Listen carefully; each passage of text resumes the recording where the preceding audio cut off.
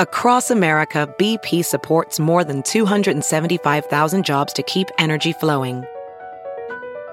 Jobs like building grid-scale solar energy in Ohio and producing gas with fewer operational emissions in Texas. It's and, not or. See what doing both means for energy nationwide at bp.com/investing in America.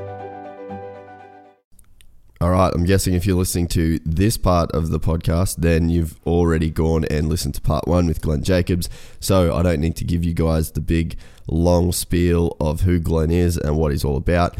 We just simply could not fit in everything we wanted to talk about in the first sitting at McAllister Brewery. So we relocated a couple days later and after a couple more kilometres on our Specialized mountain bikes back to the View Apartments in Trinity Beach. So part 2, bit longer, bit deeper, and hope you guys enjoy.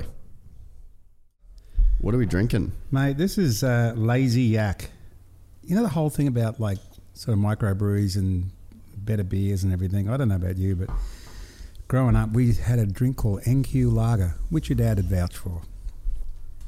And you drink that and you would be sick for close on a week. So that's why you kept on drinking every day. So you wouldn't be sick. You just kept on topping up. It's hard to get a hangover when you're just drunk. Where all these new beers, there's some that they don't give. Oh, if you drink a lot, you'll get sick. But if you don't drink a lot and you drink a few, you sort of don't have a hangover. And I don't know. Some people are more sensitive than others. You know, with I think red wine. I don't know about you. I can't drink it. Yeah, I haven't really had like a big wine hangover yet, but I've started drinking wine post kidney era. Oh yeah, that's right. So I don't go like too hard. So I don't know if I'm ever going to have a wine hangover because I just don't know if I'm ever going to go that hard on it. Yeah, I wouldn't. Yeah, but you get a hangover anyway, and that and I think it's sulfur or something in there, and different like alcohols. Preservatives. Yeah. So in Australia with the beer anyway, it has to sort of go from wherever it's made, brewed. Let's say Melbourne. It's got to go to Darwin, and then the truck breaks down. It's halfway there, and maybe goes cold, hot, cold, then you know what it just no good. Can't be good for it. No. Where I remember one World Cup in Belgium, Houffalize. We were drinking big vats of beer and drinking lots of them. Woke up in the morning, no hangover, and they said, "Well, that's because you have to drink the beer within a month because there's no preservatives and no hangover." That's why I did the brewery tour of the 4X. Have you ever done that? The 4X brew tour? No. I've heard about it. It's good. They said that's why they do brown bottles, because there's something to do with like the light and the heat. And if you have a clear bottle for a certain type of beer, then it'll like ruin the beer. So they make the bottles brown so that it does something to the light. Yeah, I don't know the science behind it, but I just always thought it was like a looks thing. Yeah. Oh, well, yeah, I wonder why. Yeah, I thought because the beer was brown, but it's because of that. Yeah, it makes sense. Yeah. All right, so this is part 2 of the Glen Jacobs podcast. We started at McAllister Brewery, and then we were having a yarn, and then they had to open because it's a highly functioning brewery, and people actually line up to get in as it opens. Yeah. So now we've switched to the View Resort at Trinity Beach. Yeah. And we're going to keep going because we didn't talk about enough stuff in the first bit. We didn't touch on much. How did it feel? Like you said, it felt so quick. It just went quick, yeah. It's crazy, eh? It is, eh? I suppose like any good conversation, if you're having a yarn, just one thing flows on to another, and all of a sudden, I think it was an hour and a half or something, and bang, done. So we didn't even touch on anything. Yeah, and you feel like you talk for... I mean, I know that with the Sam Moore and Jats podcast, it was 3 hours. And we're like, we didn't fucking even say anything. We talked for 3 hours, but we didn't say much. Yeah, well, that's what it felt like, eh? But it's good. Yeah. It's really relaxing and it's therapeutic, I suppose, and it's... there's so many things I don't know, want to say, but there's so many things you can say. It's just different ways the thread goes, So, yeah. So we left off talking about World Trail. And your business that you've created. Did you ever think that trail building would get to the point where, because with you guys, like I've been lucky enough to see like kind of the inner workings of it with filming and stuff like that. Yeah. It's run as well as like, I'm trying to think of like a good example. but the processes that you have in place, the systems that you have, the trail manuals, everything that you guys do, like the company philosophy, it's all so watertight. And I think that from, I guess, like an outside perspective, you wouldn't expect that level of detail from a company that builds mountain bike trails. Yeah. But you guys have really taken that whole thing to like a new level of professionalism. Well, you have to, you know. I think with the knowledge you get, and well, to answer your first question, look, always had dreams and aspirations that trail building would go big, you know. I suppose back before World Trail started, but back when I started building trails, you know, I said to a couple of guys that were working with me who were in the local club, I said, one day we'll get to a stage where we'll be building trails and you'll be working on that project and you'll be working on that project and I'll be here and then I'll come around and check on your work and then we'll go from there and we'll, you know, just sort of darting around. And they said, no, that can't happen, you know. And I sort of believed them a little bit. I thought, well, that's a big ask, really, to have crews in different towns building trails. But look, after a while, it just happened. You know, it's you know, there was no trail building at all before 2003 or 4 in Australia. You know, as in recreational trails. Probably the biggest thing that ever happened, like with mountain biking when it first kicked off, and we were there right at the start, is it was all about race. You know, it's all about events, and you know, I think the Cairns Mountain Bike Club, when I became president, I think we held something like 40 events in 1 year. You know, and it was just like racing, downhill and pony expresses. You know, and for the first year we didn't even know what cross country was. You know, we just thought everything was downhill, and that was our culture. That's where we came from. And over the years, you know, you did a lot of events, and it was about riding. But at the same time, on weekends, we'd be out looking for trails. We'd be out going, oh, look, I rode a motorbike once from that hill over to the back of that waterfall. Let's go and see if we can still find it. And we'd do that.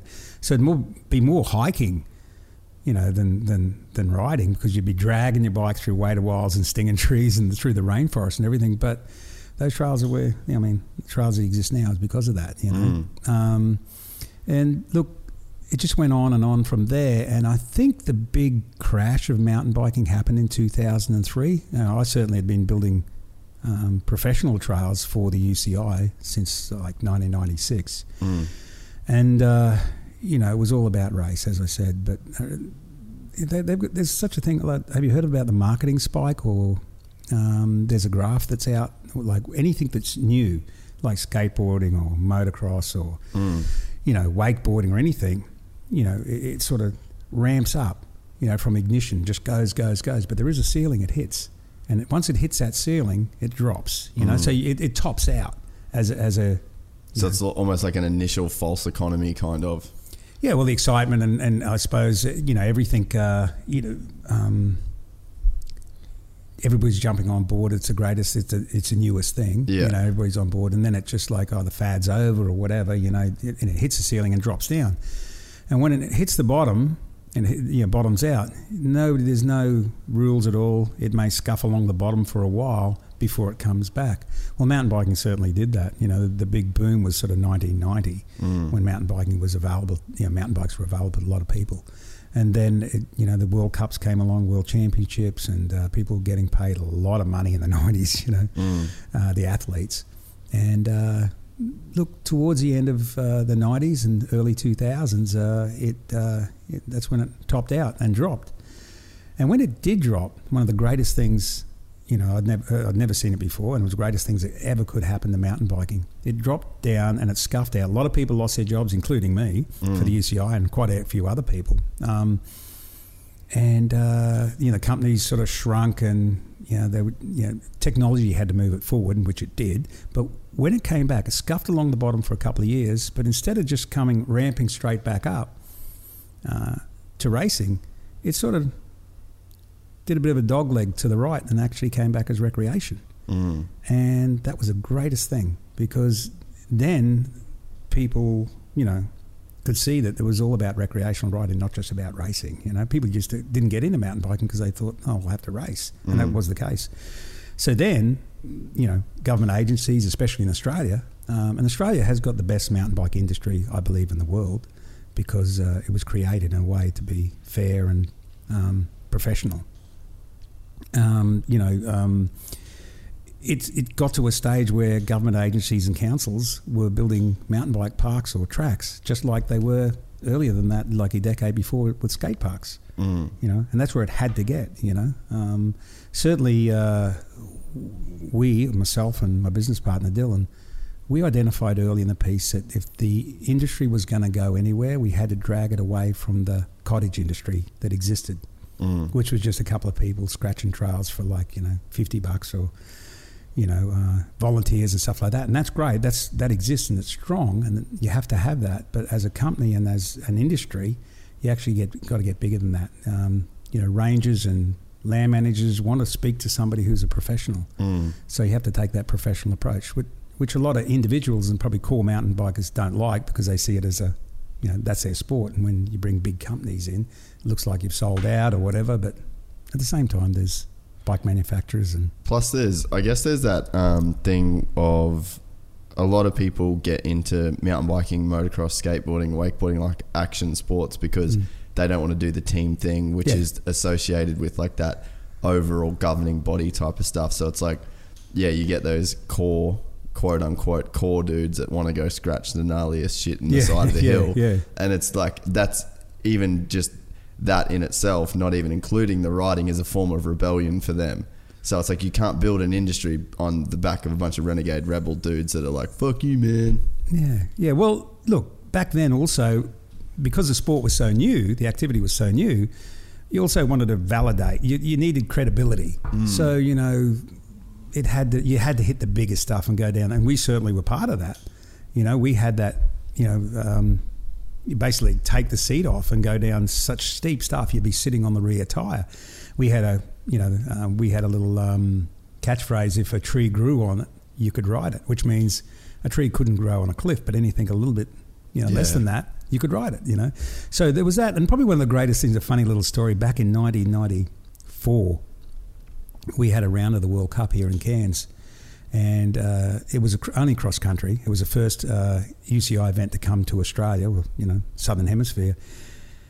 And, not many people knew of Cairns, but they didn't know how crazy the trails were at all. And we wanted to, you needed validation. We needed credibility, that everybody wanted to say, look, our shit's the best, it's the nastiest and steepest. And probably one of the best things happened for us that weekend. It actually happened on a Thursday. Before the weekend, an official from the Australian Cycling or Mountain Bike Federation was up there to look at the downhill, because the downhill was part of an Australian series. While he was walking the downhill to check it out, he slipped over and broke his leg.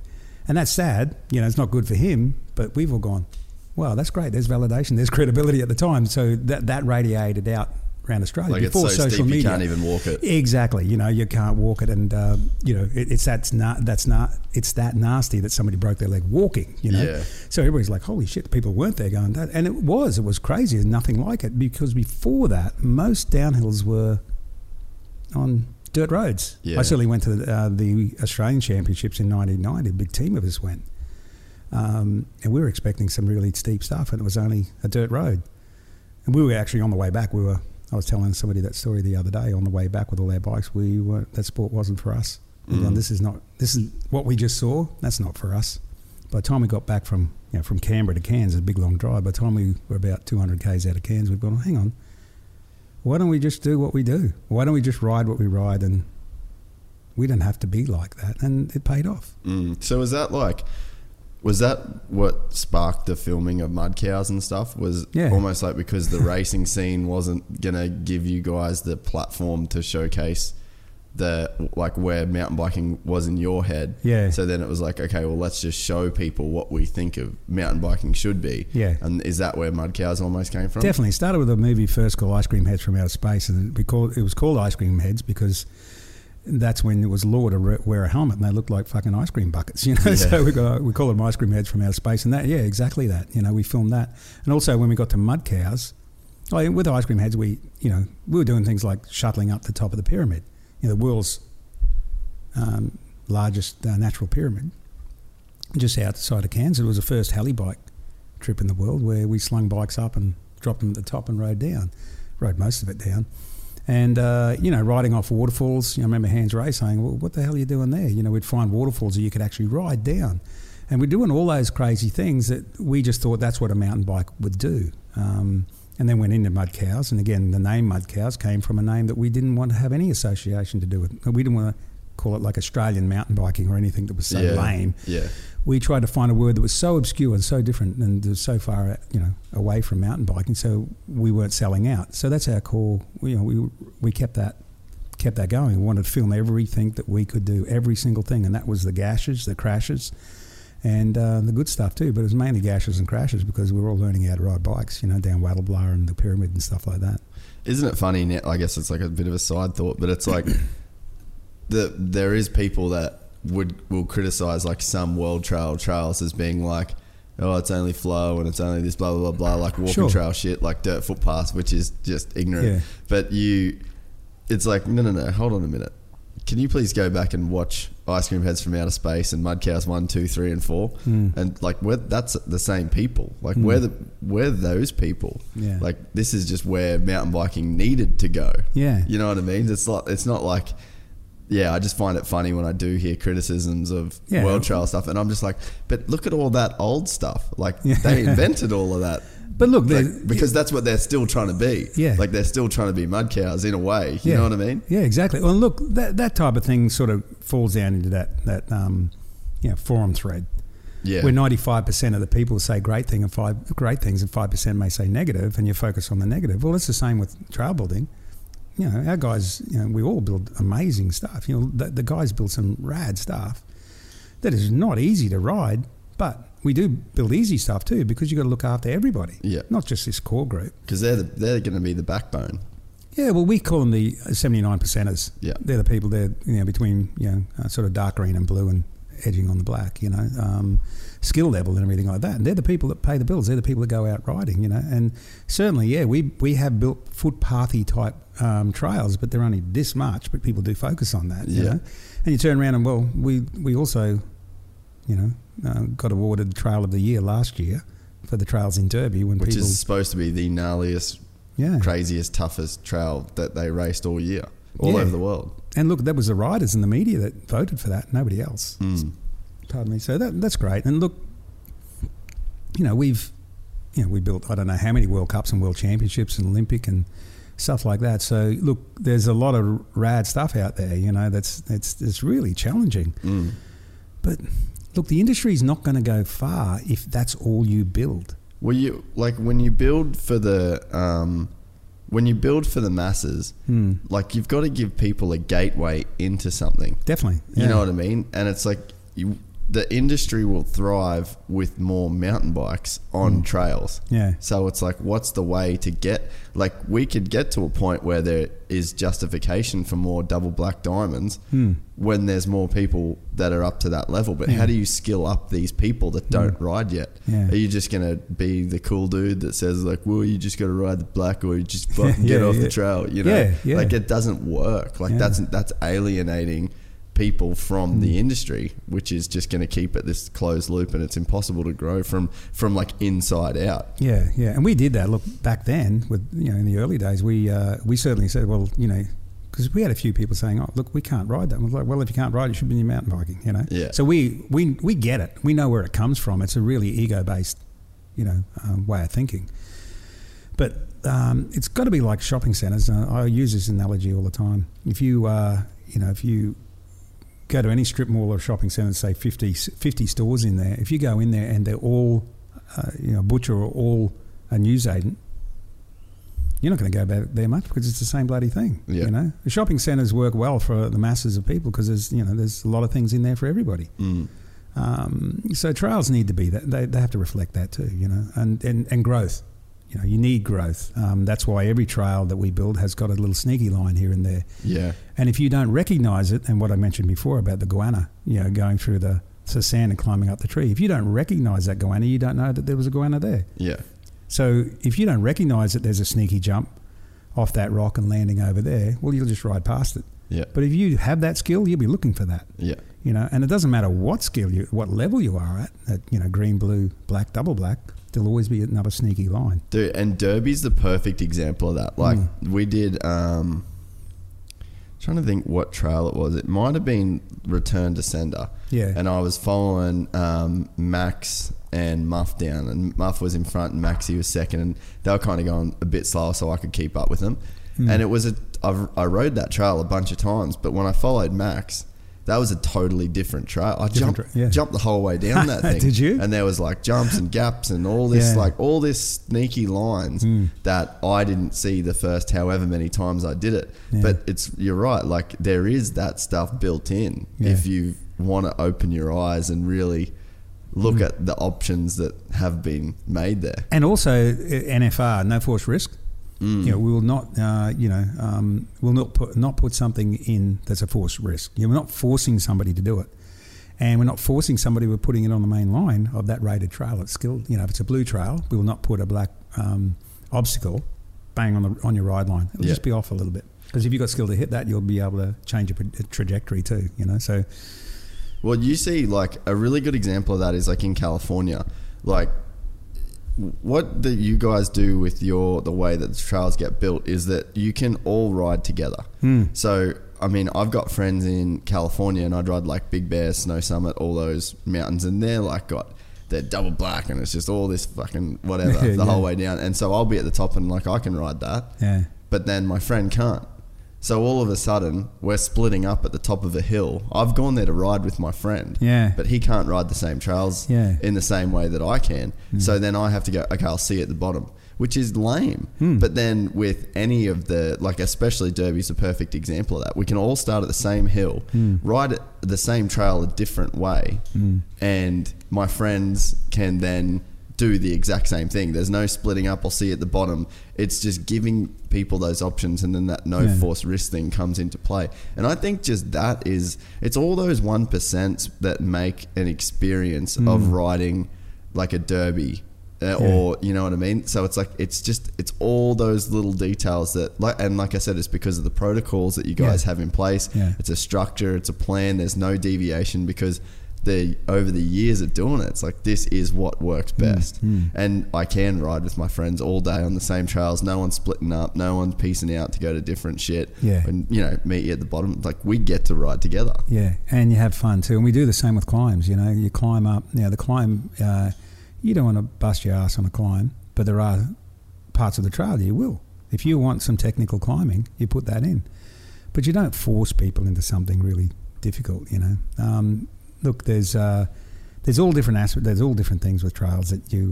The main thing is to get them right.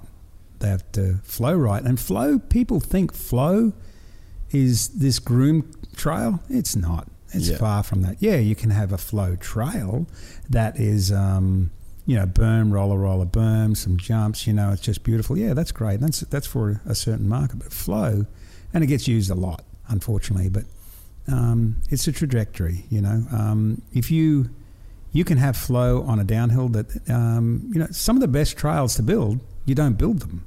You just don't build them. You actually just mark them. That's probably the best trail you can build. And if it's sustainable, if it's on the right soil, go ahead, knock yourself out. Clifton's is the perfect example. Like when we rode the other morning, and like there was the one section, and I was behind you, and we're kind of going these different lines. And when we pulled up, I was like, you couldn't build that. No. You couldn't build that better to where it's almost like an S section of tree roots, or you can just bomb straight down it. But it's going to grab you and it's going to pull your tire across, and it's like your choice. And I thought, I was like, how could you build something into a trail? So it's like, it almost is too having that, I guess, wisdom to be like, nope, that's right, just leave that. That's how it should be. And look, you can. Look, trail building's a really funny beast because, I learned a long time ago. I went out and had a look at this guy's trail he was building. He said, come and have a look at it. And I looked at him and went, oh, nice trail, nice terrain and everything. But that shit ain't going to last, you know. It's going to be washed down the hill in a year or two. I went back there about 3 or 4 years later. It was the same. I've gone, hang on, that did me a head in. Like, the rules and everything are, it says that was not going to last. But what it was, only he rode that trail. He only rode it once a week. And there was no damage at all. There was no water runoff. It was all good. It was sustainable because there was only one person riding a week. Well, we're in an industry where there's up to 1,000 people a week. And you only have to have a look at Whistler to see that it has to be built for 1,000 people. And then, a lot of, so a certain type of trail has to be built, no matter what people think. It has to be a certain type of trail. And yes, you can make it nasty. You can make it nasty, double black diamond, everything, but for 1,000 people. So you have to put those protocols in place or it's going to fail. Yeah. And look, one of probably the biggest frustration for us as a company, our guys have been doing this for years and years and years and years. You do not learn to build trails and go to a school or a seminar or something like that and get skilled up. And you'll get the basics for probably maintenance and maybe some things, and you may be a natural, but it takes years and different types of environments. Building in Mount Buller and Falls Creek and Derby and Stromlo and in Canberra and Cairns and Atherton and all different types of soils. And they all react differently. And, some trails can be a certain way and you can get away with that. You can get away with some steep stuff and nasty stuff as long as the soil is really dark clay and rich and solid with rocks in it.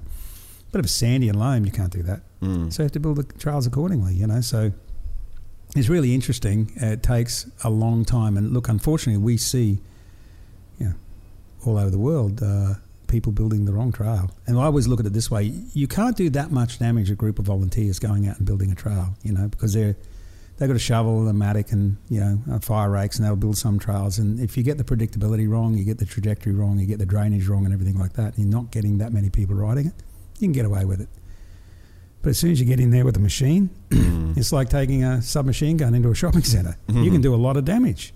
It's you can do some real bad damage, and that's a bad thing at the moment because there's no accreditation in trail building. There's no trade at all or anything like that. And, we're about to change that as much as we can.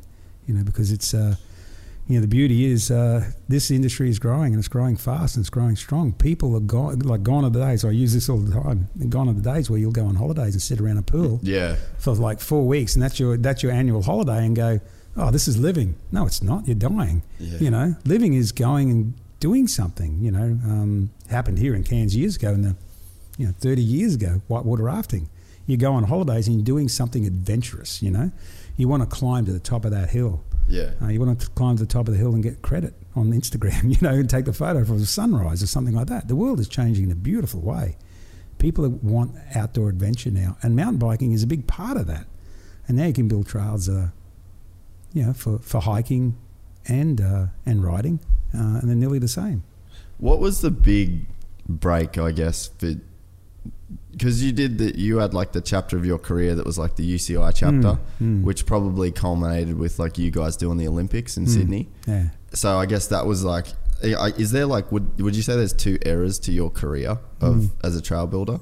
That UCI 97 to 2003 kind of era, and then from then on it was World Trail. Like, what was the big break for World Trail, do you think, that really legitimized you guys as a company? Oh, there was a few, and Dylan and I often talk about this. There's actually three levels to that. The first one was a volunteer level, where when I was president of the club, we built trails, and it was just volunteer, and we just built trails out of passion. Built heaps of stuff all the way around Cairns. Most of the downhills that exist now, we cut in. That was for about 6 years. So you've done your time sort of volunteering. You've done a lot of that, and that's where you get a lot of skill and knowledge and stuff like that. So the biggest one I would say is Stromlo, in Canberra.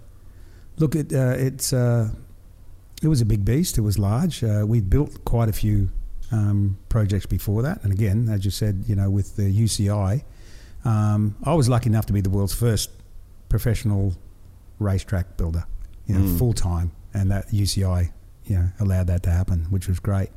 And then I took all that knowledge, especially timelines. We actually had to drop into some, like in Austria, Kaprun, had to build a dual track, like a 4-cross track. I'd get there on a Monday and they were practicing on a Thursday, so you'd actually have to build it no matter what weather. So it was like bang, bang, live TV and everything, like bang, bang. And I couldn't even watch the race because I was in the plane going to Spain to build another trail that was ready for, when all the athletes got there. So it was exciting. It was good times. But it was all about race. We had a few trails we designed. It was like forest. in Victoria, in Tasmania, Glen Park. We went in there and designed the four-cross and some of the other stuff there.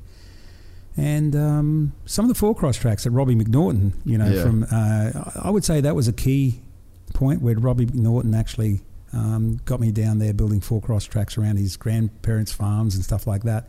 And that grew into something else where one of his friends wanted a four-cross track in Armidale. Yeah. And that's where World Trail started. We were doing some filming, doing that television show. Yeah. Who was on that? It was Mick. Oh, was Mick on Kavarik. There was a heap of people. We travelled around Australia in a bus. Right? Yeah. All sponsored, which was great, Dennis Bear was on that, wasn't he? Yeah, Dennis was there. Yeah. Ricky Boyer. There was, and the series was great. It was a half-an-hour show, and it was on Fuel TV. Yeah, right? Fuel. Yeah, it was great. It was to do that was fantastic. It was tough. It was a tough gig, but Dylan Jeffries, who's my business partner, there was Dylan and I, and James Wells and Benny Bramham, who drove the bus. Sometimes sleeping too. We'd have this big long stick we'd poke in. It was a big camper van which was donated. Went around Australia doing that. But anyway, we got up and running, and I got this document, like a tender saying from Armidale Council, saying that they wanted a four-cross track built. And I went, yeah, I could do that, but what's these pages? Like looking through them and everything like that. I don't know how to put that together. And I just said to Dylan, I said, do you know anything about that? He said, I've been to university, did my my business management. He said, I can do that. I said, well, why don't we go halves? You do the paperwork, I'll do the trails. And it's been the same ever since. So I'd say that was a key point. And also, Forrest, we met Jared McHugh, who was our client, who is now a manager. Yeah, still works. Yeah, working with World Trail. And Reese Atkinson, there was Bryn Atkinson's, Bryn used to live at my place and train, and it's Bryn's younger brother, Reese, and he started many years ago. And all these people came along to help grow World Trail. But the big one was, I think, Stromlo, because they initially wanted only 9 kilometres of trail that went round the mountain. Is that it? That's all they wanted, and we said, well, we can do that. But a town this size, and a hill this big, and it wasn't a big hill, I think it was like 175 metres, which isn't a lot. I think 172 is a mountain. So I think they've got 175 metres.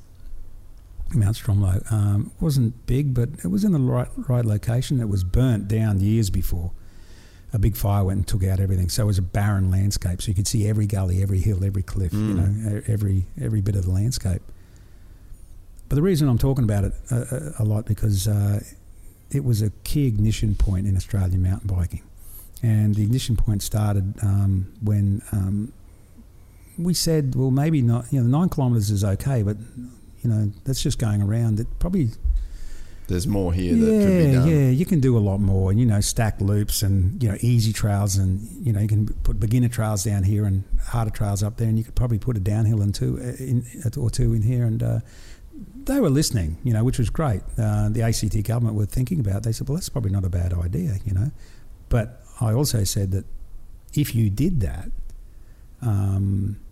you may get like the Australian Championships, you get state championships, Australian Championships, and if you did a few more things, you could probably get a World Cup. And they listened. They said, well, they like that. The government officials, they said, well, it's all about, like any region, bringing major money events into the region, and that's where it started. And look, it wasn't, as everybody knows, it wasn't the most amazing downhill as the one Steve Peat won at the World Championships, because they finally got a World Championship. It wasn't a huge downhill. It was fairly flat. You had a lot of pedalling, and it was great that Petey won and everything. And the cross country we made as aggressive as possible. And so there was a few haters about Stromlo, and rightfully so. It wasn't sort of something out the back of Canberra, which was really steep and crazy, but it was at the doorstep, of Canberra, the city. It was urban. And the biggest thing, and this is what I was saying, the biggest change that happened to our company and to the industry, that it was run by the Parks and Wildlife there, and everybody around Australia, all rangers, everybody in that industry, rangers and land managers and everything like that, wanted to know about this mountain bike thing. How do you build these things and everything? And Canberra was the only one. So it was like a template. So people would come, rangers and land managers would come to Stromlo and look at it and see how it works and see how sustainable it was, and see where the parking was, and they've gone, this is good. It's a template. And then they looked at the numbers of 1,500 people a week riding the trails. They're going, well, this is work. And that's what really fired up mountain biking in Australia, was Stromlo. So that was really close to our hearts, you know. It's and then from there on, it went crazy from there. Yeah, and then that was almost like, I guess, the proof of concept for you guys to be like, well, we could do this everywhere. Yeah. Where there is, like we said in, I guess, part one of this, what you said, there's key points that have to be hit. Oh, definitely. To make a successful, you know, mountain biking kind of driver culture in a town. And so I guess if Stromlo's the ignition point, Derby is like the culmination of that. Because for anyone that hasn't seen anything on Derby, they should not stop the podcast, but they should get on their phone or whatever and look at Derby. What's the Instagram?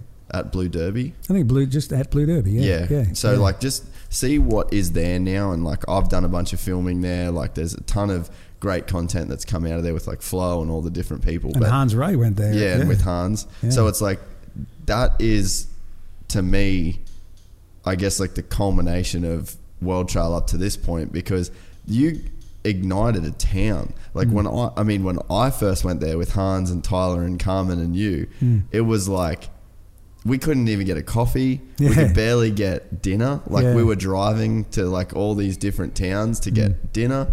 Buck was still in a shed. Yeah. Like Buck didn't even have vertigo. No. So it was like, if you, just from that first trip to now, it's like this town has come alive. And it was an old logging town. Yeah. Old mining town that just they had like a crazy flood. Like there's a crazy story behind Derby itself as a town. Yeah. But then it was just done. Like there was nothing going on there. Low socio-economic, nothing. Look, hadn't sold a house there in how long? Oh, years and years and years. But look, I'll go back a year or more or two. When we first went there, everybody said, don't go to Derby. Well, you know, there was a tender out. There was money available to build some trails, and there was a lot of mountain bikers in Tasmania, rightfully so, thought the money should have been spent in Launceston because that's the main town. That's the biggest town up there in northeast Tasmania, and another place close to Scottsdale and a few others. And there was some designs done by other people to say that reflected that. But you know what? As soon as we saw Derby, we had a look at all the other places that they were suggesting, and even the council was suggesting. But then Derby came along, and Derby was perfect. And again, it goes back to our UCI routes, where something that's no further than an hour and a half. That was the rules for UCI if you wanted a World Cup. Nothing any further than an hour and a half from a major airport. And Derby came in an hour and 15, hour and 20. And that was great. Depends who's driving. Yeah, that's true with the amount of kangaroos and wombats around. But yeah, look, and that worked. And, the whole thing about surfing, you surf. Yeah. And I've got a lot of friends that surf, and they go to Indonesia on some whack journey, on a bloody... Yeah, they spend like 30 hours in a plane. To get somewhere, just to ride, just to surf a surf break or a few, So it's remote and unique.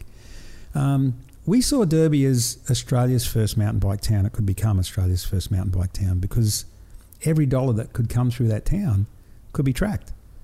There was no football club. There was no this. There was no that. In the larger town like Launceston, mountain biking would probably just lose. Yeah, you've got a group of people, but you just lose that. It's hard to really put a dollar amount on what's getting spent in Lonnie through mountain biking. Yeah, and look, we knew, and we already, we already knew what worked, and you had to have amazing countryside, a small, beautiful town at the base of a hill, not far from an international airport, and room to grow. And that's exactly what's happened. Like the first day we were there, and it's like a scene out of a movie. I was telling people, we drove through. It was a cloudy, drizzly Tuesday afternoon, about 2:30. There was only one person in that street, and that person had a sheet of ply, and they were bashing up with nail and hammer, putting that ply over a broken window. Like, the place is shut. It was Ghost done, town. And it was. A couple of pubs were open for a little while, and that's fine. But it's. Anything that's going to be a success has to work at grassroots level. Your 1 hour power of an afternoon, go out and ride, and has to work for the locals. There wasn't anybody there riding, really. It has to work. Once that works really well, your second level. There's 3 layers. The first layer you have to work at a community and a cultural level. The second layer is you can hold events on those trails when you build them. And the third level is a destination. So Derby was sort of, we talked about this, it was spun around the other way. There was nobody there riding bikes, but it was going to be a major destination. I don't think they realised how big a destination it is, And look, there was a lot of, not a lot, but we copped a lot of flack, from deciding pushing the point of Derby. But it was for the right reason, It came for the right reason. It wasn't because of money. It wasn't because of anything. It was because this is where mountain biking has to go. And to this day, we will get a lot of people say, we want the next Derby. And certainly they can have the next Derby. No problems at all in their region, as long as they tick those boxes, and it has to be done right. The guy, the Tim Watson who runs it, like he goes for everything. He makes sure everything's done properly and it's correct, and because he gets it. Yeah. Like he's a mountain biker himself, or he is now. Like he's an avid, hardcore mountain biker. Like he knows. And I think that's, I guess, the big ace in the hole with Derby was having a guy on the inside that knew, like he shared the vision. It wasn't like you were constantly having to convince him. Yeah. Like he got it pretty well straight away. He got it. And also, and that's really critical. It's a really critical point that people don't understand in the mountain bike industry. We always thought, and I mentioned this before, we always thought that the biggest threat in our industry would be really bad trail builders. People that were coming into the industry that didn't know how to build well, and that would affect, certain projects. But we realised after quite a few years, it's some clients that don't know what a mountain bike trail is when it's delivered, if it's a good trail or if it's a bad trail. Because a lot of people are used to just delivering, in that area, they're sort of just used to delivering car parks and, playgrounds and skate parks and things like that. Horses. Because if you don't know what mountain biking is and you're a client, you look at that, somebody's built a really bad trail, they'll go, oh, look, they're having fun there. It's a dirt track, mountain bikers love it. It goes in the mountains and people are here riding it. But look, after 2 or 3 years, you're going to be in a lot of problems. You're going to have a lot of problems. You're going to be in a lot of trouble, That trail will fall apart. And that's why there's a few competitors out there that can do it really cheap. Well, maybe it's the same as a plumber, a house builder or something like that. Yeah. Things ain't going to work in a few years' time, So that's where we are in the industry. We're lucky enough in Australia. We do have some great trail builders. But it has to be down to the land manager that has the knowledge, and I think I was talking about the coffee analogy. 20 years ago, you expected in a coffee cup, if you ordered a coffee from a cafe, couple of scoops of Nescafe. Yeah. But now you know exactly what you want, and you could probably rattle them off more than me. Yeah. I'd drink a short macchiato with soy and honey, and half strength or whatever, but people rattle, there's all different types of coffee. Yeah, people are now connoisseurs as opposed to just white with two. Yeah. That's where we have to get that's where we have to get to. Not so much for the, riders are starting to critique tracks, which is great. They're checking on drains. They're looking at this and there. And once they know have more knowledge on trails, they end up actually helping, volunteering in their clubs because they do have a little bit more knowledge. And I think that's an exciting phase that we're about to go through. There's more and more of that happening. And that's a great thing for mountain bikes. Derby's such for me, it's like a ski resort experience. Yeah. Like I think, I've probably been to Derby 5 times now, 4 or 5 times. And I do anything to get there. Like any chance I get, I go there for a multitude of reasons. Like to see the World Trail crew that are always still there building, like Muff and Max. Yeah, they're always frothing. They build and ride. They just every day. What a great crew. Every day they're doing something. And then you've got like Buck and he's always going to they're always going to shuttle you. And then you've got like the whole little community that's around there now. But it's like I remember when we were there with Wes doing the filming for the EWS shoot. Yeah. And like none of us even looked at our phones, for like 5 days. And it's all about the bike. And you leave your phone at home because sometimes the service isn't even that great. Yeah. And it wasn't. It is now. Yeah, it is now. The best in Australia, yeah. But yeah, back then it wasn't like you even really had that much service. Yeah, that's true. But like we didn't get, you get the rental car and you get to the airport and then it's just there. and you just chuck all your bike bags. Well, that's a ski resort model. You park the car, you ride in and ride out. It's an après bar type thing. You do not touch that car again, and you don't want to touch that car again because you're there to ride for 10 days. And that whole tipping point thing we talk about. You got to have a bunch of trails, and we're still building trails there now. It's going to keep on going, and there's some more projects in that area. Northeast Tasmania is going to be spectacular in a couple of years' time. That is, that whole thing about enjoying your ride, going there with a bunch of people. It's how many times have you been with a group of people?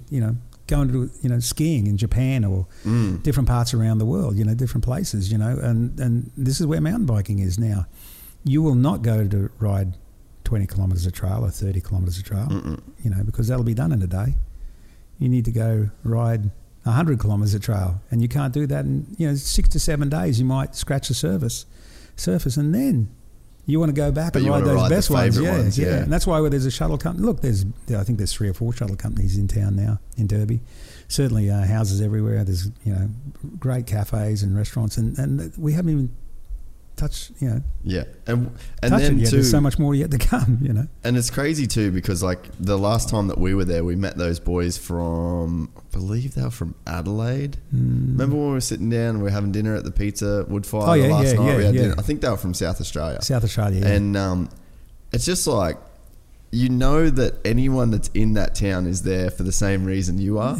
And there's a real brotherhood and sisterhood that gets formed with people because it's like, if you're walking down the street, you're a mountain biker. Like you're not walking down the street in Derby if you're not a mountain biker. And then you'll see Miles will be doing wheelies up and down, and then all of a sudden there's like 10 dudes doing wheelies and stoppies, and it's just like the vibe that's created is just like one of a kind, and it's just such a rad community. And look, I see Derby where it's going, and it's, as I said, it's got a long way to go yet, because don't think it's over yet. It's going to go for quite some time, as in growth.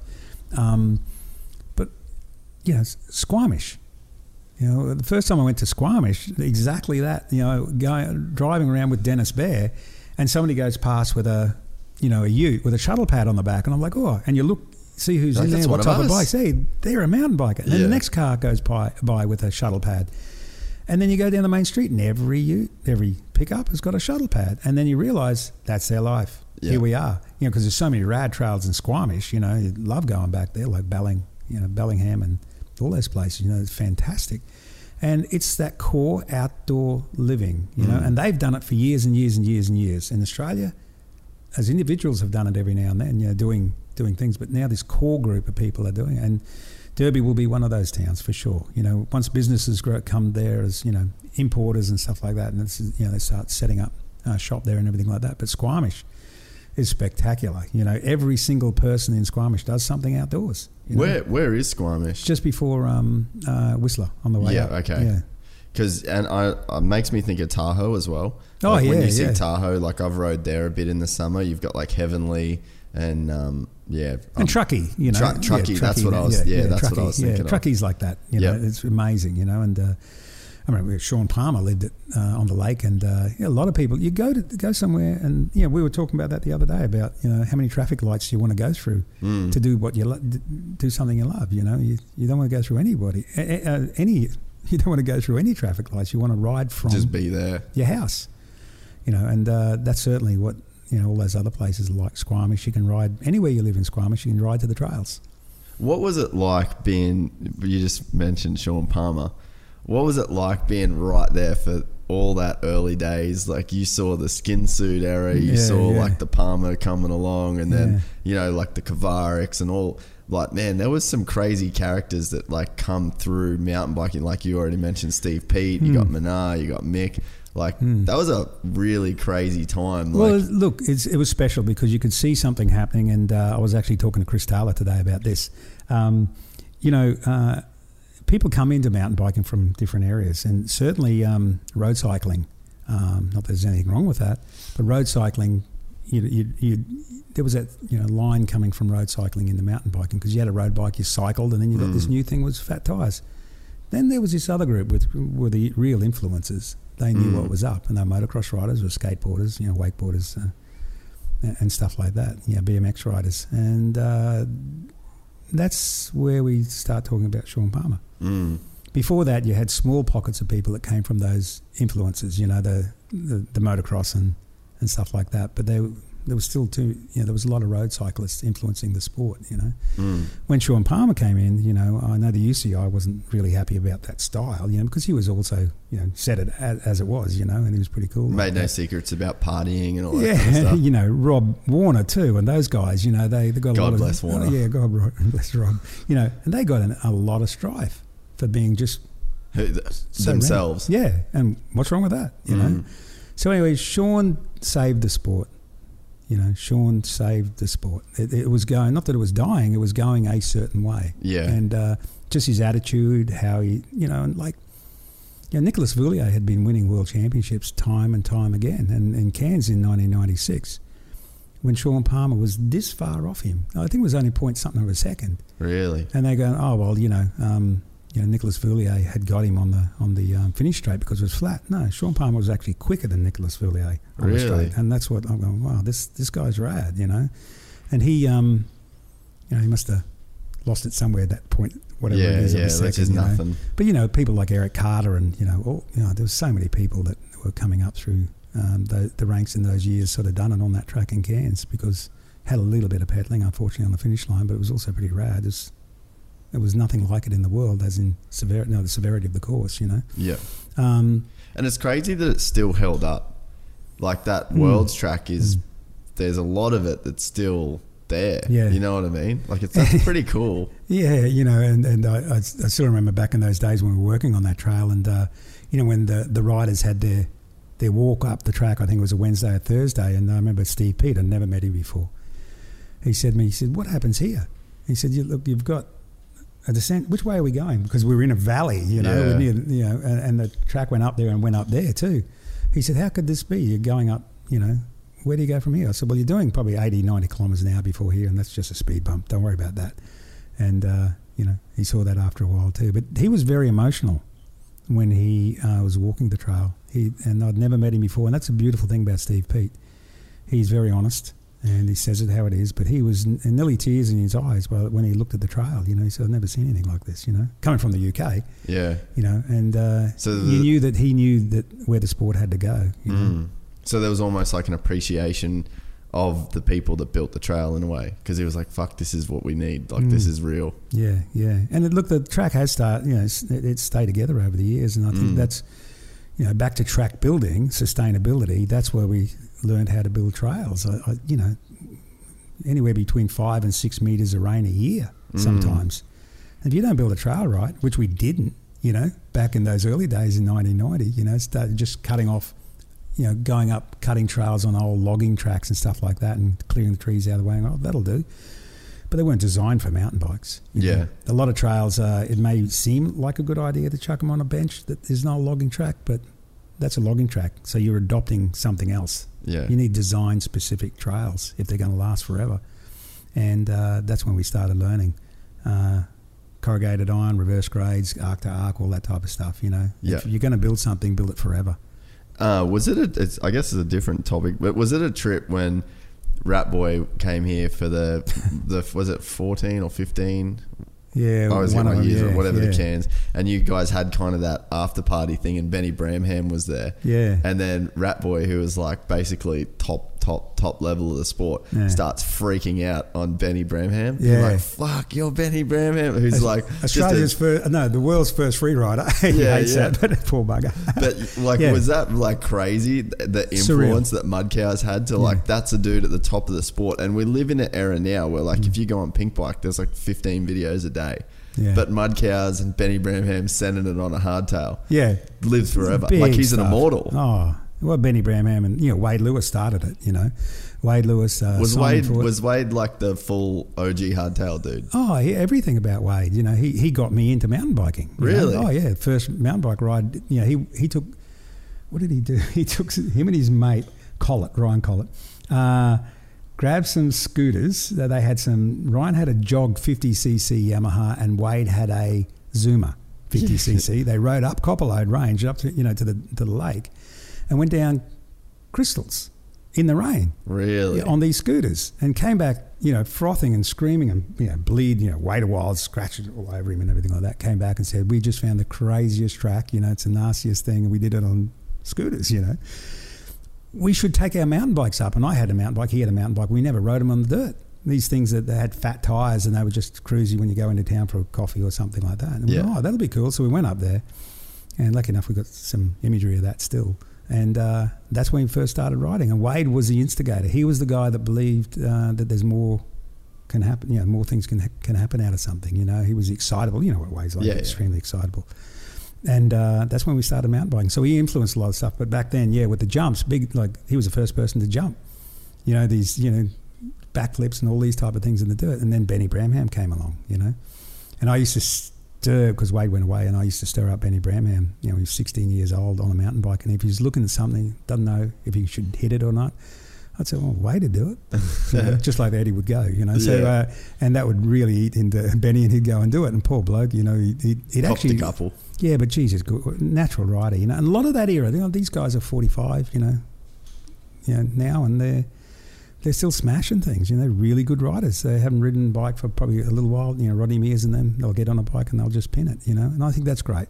It's crazy that Cairns does that, man. Like even for when I went to America, like I'd kind of only just recently got back to riding a bunch. Yeah. And I'd ride and guys would be like, oh mate, you're pinning it. Yeah. And I'm like, man, I'm a guppy in a fucking fish tank full of Oscars in Cairns. You know what I mean? Yeah. Because it's like the level up here of guys, like you've got all these undercover pinners that like they don't really travel to races, they don't really do a lot of like big events and shit to where they're like trying to build a profile and make a career. No, not at all. But how many dudes in Cairns just send it? Well, like it was a lifestyle. It comes down to that core lifestyle. It's just that's you ride for the right reasons, and one of Benny's terms, ride for the right reasons. Not there to be anybody flash or anything like that. Mick Hanna is one of those people. There's a group of people, and back to that when we went to the Australian Championships in Canberra, and all these people were sort of all road cyclists, that rode mountain bikes.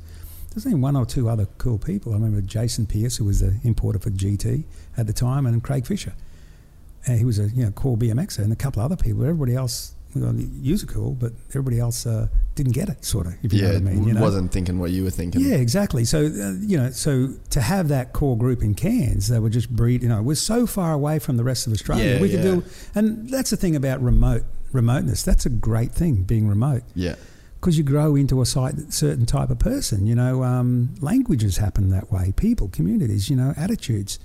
If you have a couple of key, sort of ignition points, people will sort of replicate that and follow through, and that's where creativity comes from, with a lot of people. And I've got to whiz really bad. Yeah, do it. It's all good.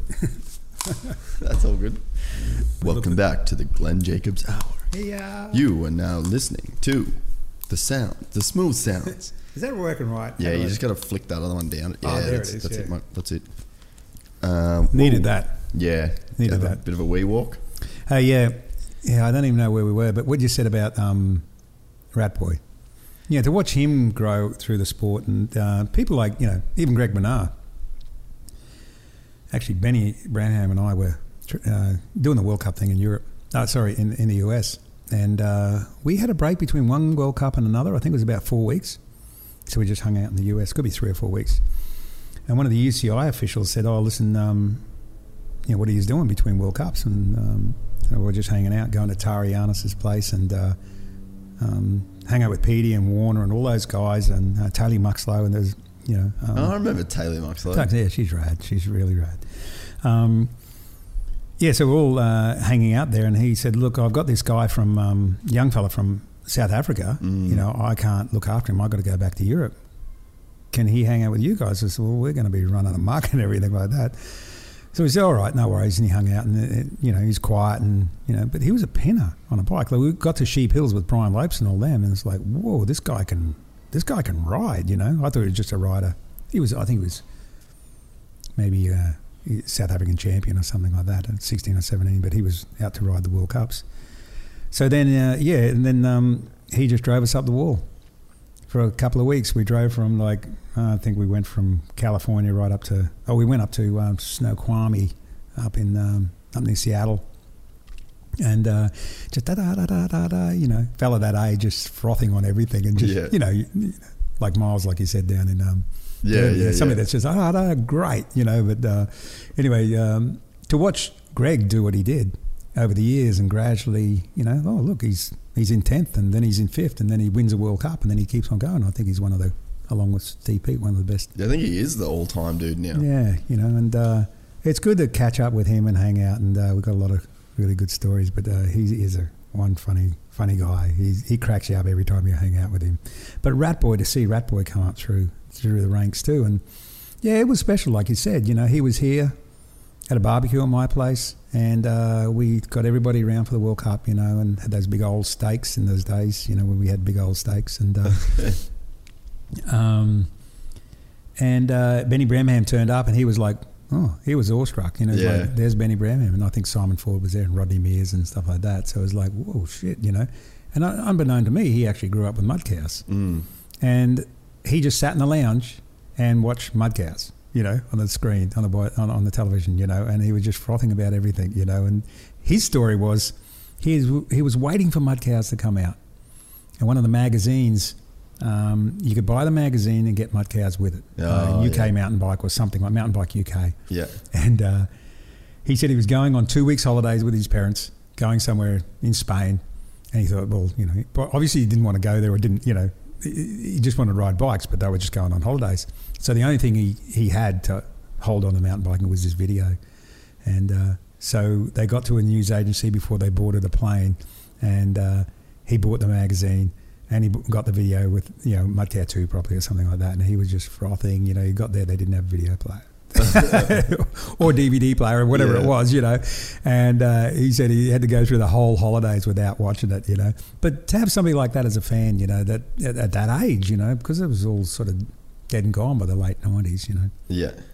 But it was a good time, yeah. But just to have that influence over a dude that then goes on to become a world champion. And you get that, I guess, like validation to be like, fuck, he actually watched that. Yeah, you know what I mean? It's kind of because I know that you don't think of yourself as like that this crazy influential person, but it's like, imagine how many kids you influence. From all over the world that's in that generation that, we are the mud cow generation. Dude, I've still got a mudcow_man45 at hotmail.com. That's fucking an email I've still got. And when you look back at him, that was rude, I mean, as in like, filming quality and everything. Like, we just wanted to make it. I was influenced by a few videos like the Green Iguana and a few surf videos in Australia that they didn't really take themselves too seriously. They didn't care, yeah. And everything wasn't about the best glossy, high definition shot. By no means we wanted that. We just wanted, like, you pull a camera out of your pocket, film some shit, which a lot of people love now, But the main thing is about the culture. Yeah. It's about, like, don't take yourself too seriously. Ride for the right reasons, have a fucking good time, but don't. It's great to watch these polished movies. It's fantastic, and to see, because there's real artistry in it. And the skill of writers and everything. Sure, that's one thing, but there's not enough culture movies out there. Yeah. And look, that's where YouTube, you just click on something and watch it now, and you go, yeah, that's it, And the Vanzaks, the guys. I was going to just bring that up. Did you see that? Like the New Zealand dudes that kind of did like their own mud cows thing. Yeah. And they, Ed Masters and those guys, they saw it and they went, no, this is real, And it is, it is. That's what a lot of surfing movies and snowboard movies were like that, So why not mountain biking? Yeah, it was such a crazy. I mean, I know it was like just such a huge influence for me and all my mates, and like you got Ronning and Kovarik jumping over the train line, and it was Michael Ronning that actually basically invented the cable cam. I told him, wouldn't it be great if we had a camera that could follow the whole World Cup course down? We could actually, from a downhill perspective, just follow on something. Going from a cable from one pole, like a light post, to a tree or something like that. And it must have soaked in. After a while, he came back. We used to hang out a lot in Cairns, and he came over and said, I got this idea about a camera on a cable, from what you said. And it was way beyond me what he said. Whoa, that's a good idea. And we first started with a camera taped to a piece of PVC that was just cut off, like it was taped to that, on a clothesline, tied between two trees, and you just threw it. And he rode, and hopefully the camera was, and we just went from there and got the most amazing footage. There was never any angles like that in mountain biking ever. Yeah. and to see that. I remember that one of my all-time favorite movie parts ever was Bryn's section where it started at Waterblow with Rocky Horror. Oh yeah, and then ended at the bottom of Smithfield, like before the car park in like the pine forest. Yeah. And it was like that song, like everything. That was like, to me, that was like the perfect movie part. Yeah. And Bryn was on that old GT Papa Roach. iDrive. Yeah. It was the Papa Roach song. Yeah. And I actually like when the part one of this, I guess, when we were talking about music, like that, I remember getting that Papa Roach album, and that was a hidden song on the album, and I was like going through the album like, man, I can't find this song. Like, all I wanted was this song. Just fall asleep, it'll come. But that's like pretty much what happened. It was like at the very end of the song. But it's funny that it just goes back to exactly what we're saying, like those songs and feelings. Like I'll never ever forget. I'll never forget that section of Bryn doing that, and it just felt so far ahead of its time. You know what I mean? Yeah, it was really cool. Bad Funk Stripe did it for me, on Mudcow 2 with Michael Ronning, going down Coranda. It was just, I don't know, gave everybody, when we played it, myself and a lot of other people, goosebumps when you watched it, because it was like, hang on, that's a different angle. Yeah. That mountain biking looks really cool, from that angle. And then people saw that and then it replicated, and now we've got everything. Even Brad Jones, my nephew, came up with a thing called a Stalker. And to this day, I've never seen anything like it. It was and the thinking behind it was so good. It was a kidney belt with this arm that came out the back, a big aluminium and CNC cut arm, and the camera sitting there, and it just floated. It sort of stayed stabilised as he rode, and it was sitting right back there. And GoPro does that now with a lot of the way they do stuff. But it was beyond anything, and that was in the 90s. There's a lot of good thinking came out. Like anywhere where you have core groups of people, and it come out of the seclusion though, because you couldn't. Like, and I wonder too, though, if there's like a flip side of that, to where, like, say if you guys were in SoCal, making mud cows, and you did exactly what you did, you invented all this shit, but it was in Sheep Hills or whatever. You guys would probably be the fucking guerrilla flicks films. You know what I mean? Like the Johnny Knoxville kind of, because it almost was like Jackass 10 years before Jackass. Well, it was, and also one of our distributors in the US said to us that the guys from what were those moto movies back then? Crusty Demons, Flesh Wound Films. Crusty, they were influenced by that in Mud Cows, so that's what our importer said anyway, so that was cool, But look, I often look at that and go, well, was it 340 million people in North America? We only had 22 million people. We were on the edge with a lot of stuff. Guys were making like full suspension, downhill bikes and upside down forks with disc brakes and everything before we even had suspension anywhere. Yeah. So they were experimenting, but they didn't have the platform to like take it to a commercial level. Because I always wondered that, like, even when I was young, I would wonder that, like, kind of the like economics behind it. Yeah. Because I was like, man, if Glen did that in the US, it would be massive. Yeah. But I bet if you were in the US, you probably wouldn't have done it. Couldn't. Because the thing that bred it was the remoteness, because you didn't have a choice. Yeah. But I'm sure over there, you probably would have just got what was available. But here, nothing was available. So you had to get a clothesline and a PVC pipe and some duct tape. And not know what you're doing either. You don't know what the deliverable was. You sort of know what you wanted to do and see if it worked. And there's probably plenty of things like that. But look, there's hotspots like that all over the world. The core group of people are doing rad things, really cool things, and I think they were spiking all over the world around that same time. And we were lucky enough, we had people like Steve Blick from Oakley, who was GT at the time, but and Hans Ray, people don't realise how core Hans Ray is and was and what he's done for mountain biking globally. He's... I'm lucky enough to call him a good close friend, and he's what he's done is just got people out there, and he's made things happen all over the place, and he's got a lot, he's still doing a lot of things, the Discovery TV with the, all those big trips and just him himself, like it was, trial stuff was great, that's pretty hard by itself, but just as a mountain biker, the amount of people he's influenced is crazy. He is like the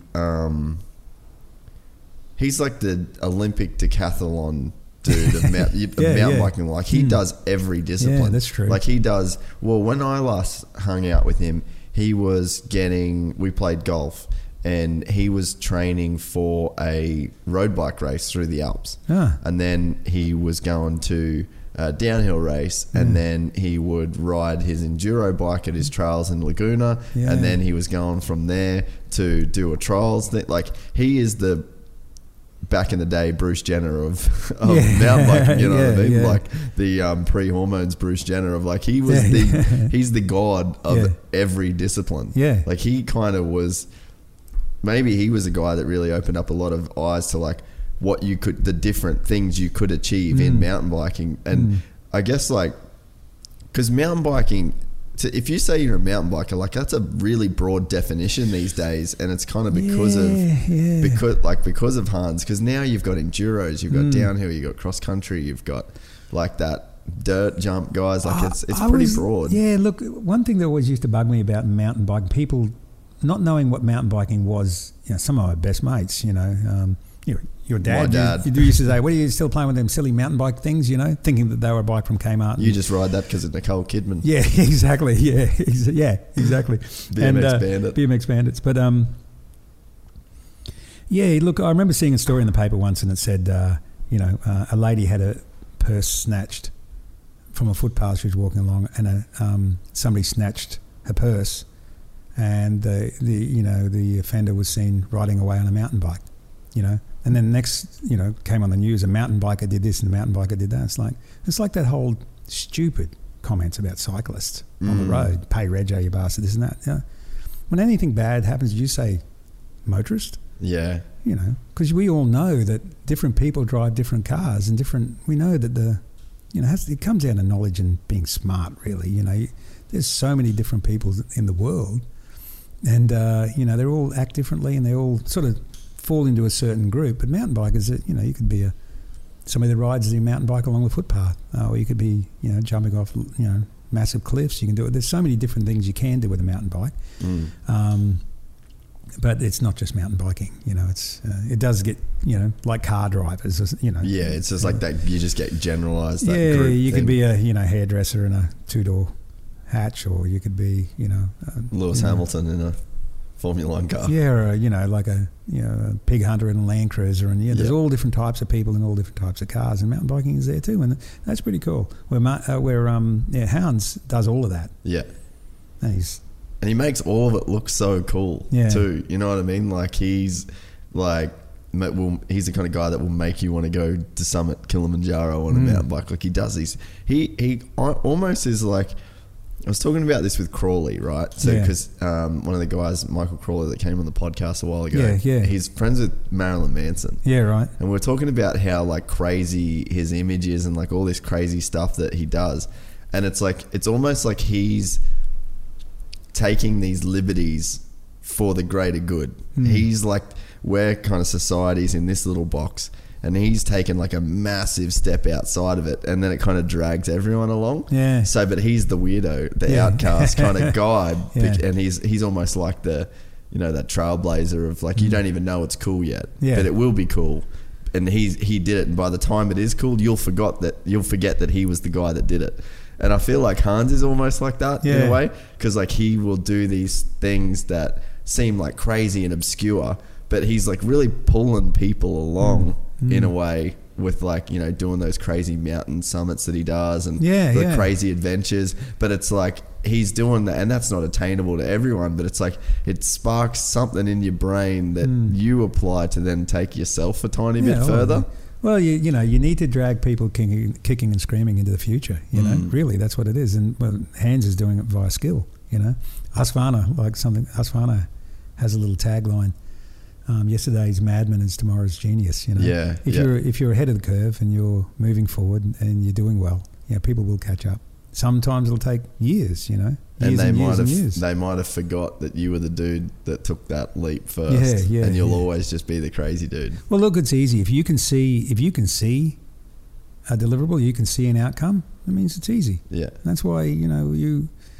With creativity and inventions and anything, forward thinking, if you can see it happening, you just got to get there. You can't explain how you're going to get there, but you can see the deliverable, and I think Hans has been part of that. He can see that the sport needed to be a lot bigger than it was, and certainly like him and Carmen and where he lives, and he's being influenced, a lot of great friends, and and such a...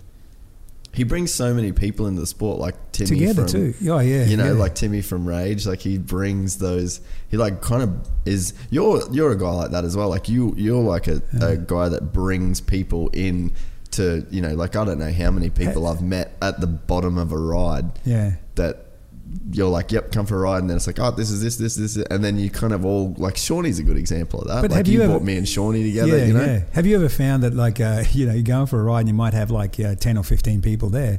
You just assume everybody knows each other. Yeah. Because you know them all, Yeah. And it's like that's funny like that, isn't it? But yeah, look, Hans, I remember him ringing me that one time from the States. He goes, oh, I got a mate coming out to Australia, you want to take him for a ride? I said, yeah, sure, I'm down in Melbourne and we can go for a ride. He said, yeah, well, he's in town for like 4 days. So I said, all right, no worries, give me his number. And I rang him and we organised a time to ride and everything. And he said, oh, you want to come to the show? I said, what show is this, He goes, oh, I'm playing in a band. I said, oh, it was Rage Against the Machine. I said, oh, shit, I did not know that, And same with Foo Fighters too, you just say, oh, the guys are coming over, they want to go for a ride, And but... that's when you realise that everybody's the same. Yeah. No big deal, And, the main thread is your emotional attachment to something, and your emotional attachment is the biggest thing, It's you love something, you just do it. Yeah, and in this case, mountain biking, you do it for the right reasons, and everything else everybody else does, it doesn't really matter. When it comes down to mountain biking, I went and saw Rage, Prophets of Rage the other night in Brisbane. A couple of months with you, and Michael Ronning, and you remember all Tim could talk about was funny. He was frothing about his bike, and he was so tired from the show, and the guys were like pulling him. They're like, "We got to go," because they were flying to Japan the next day. Yeah, that's right. And he was like, "Oh, I'm sorry, guys, I can't spend much more time going." And then I think you were like, "Oh, it's a shame you weren't here longer. We could have taken you for a ride." And then he's like, "Oh, I'm just all about the e-bikes at the moment." Yeah. And then we were like, because we were talking about it with Ronning and being like, Timmy would be the dude that hates e-bikes, like because he's the. I just core. thought he would be. Yeah. We just assumed, and then you were like, e-bike. You like e-bikes? Yeah, you're an e-bike. I got an e-bike. What do you? And then he was like telling us crank lengths and like, then the whole band is just like shipping behind us, like going to Japan. We gotta go. And he's like, well, we gotta go. And he's like, just wait, we're talking about e-bikes, Yeah, and he was frothing. Wasn't that funny? Yeah, and we couldn't get him to stop talking about it. He was loving it. Yeah. Like all his crank lengths and all this different stuff that he's done, and like he's got his wife's bike that he tries stuff on as well. And he just knew what he loved. Yeah. And it's funny about Stephen Gall. He talked to me the other day. We're talking about something, and he said he just loves his e-bike. And but when you ride those things flat out, don't dawdle, pin them like a moto. As in like put some energy behind them and everything like that. A lot of fun, and we talked about that before. Yeah. What was the first bike that came along that you went like, oh fuck, this is gonna let us do this? The RTS, things that GT, we wanted to. Was GT RTS, yeah. Look, it had suspension. Got one of them, eh? Yeah, I got one at home. Yeah, I just got it done up. It was great. Yeah, look, it only had 1.5 inches of suspension. It had RockShox Mag 21s on the front, and had XT, I think. It had a few things going for it, but it was like we were all GT back in those days through Zaskar, and everybody had a GT, and they were just I don't know, they got it.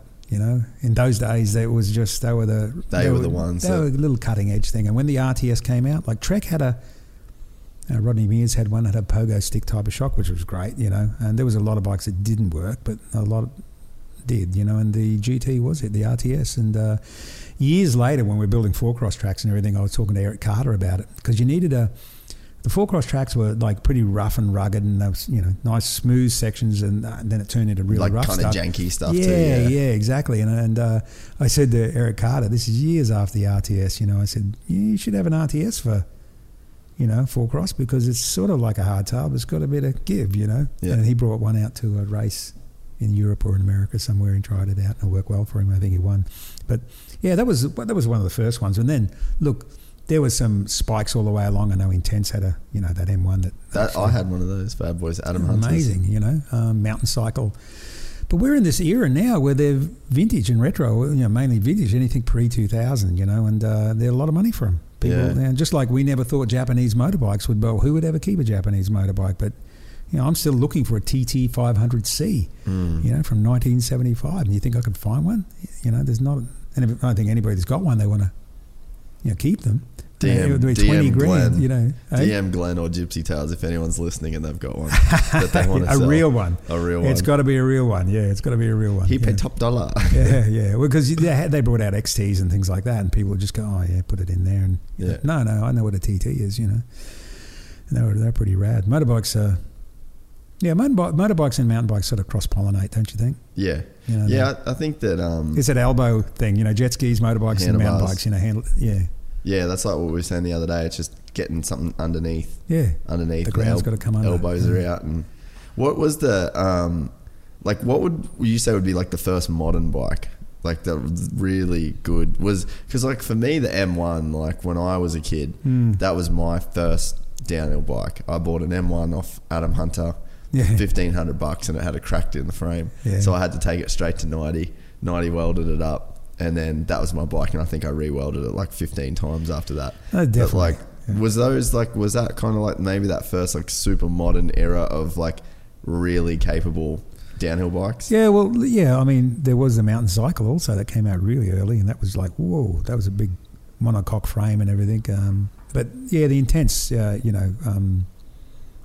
Jeff Schraber, he was way ahead of his time, and he still is, he's a great guy. And that bike, I would say that would be it. Yeah, definitely. And look, they all sort of changed, about 8, 9 years ago again. And you tell anybody that, you've probably got friends who've got mountain bikes and they've kept them for 3 or 4 or 5 or 6 years or something like that. Oh no, they suit me and everything. No, they change every 2 or 3 years, and they change for the better. Best to sort of keep on buying the latest model, the geometry and the evolution, with shocks and. Well, you've rode the new Stumpy, right? Like amazing. You've got the old one. Like it almost seems wrong calling it the old one, because how good is that bike still? Like I've got one of those, and I'm just like, I have to get the new Stumpy, because of it's just those little things. Like now I can put the rear shock in it that I want, and you can kind of change stuff. The geometry changes.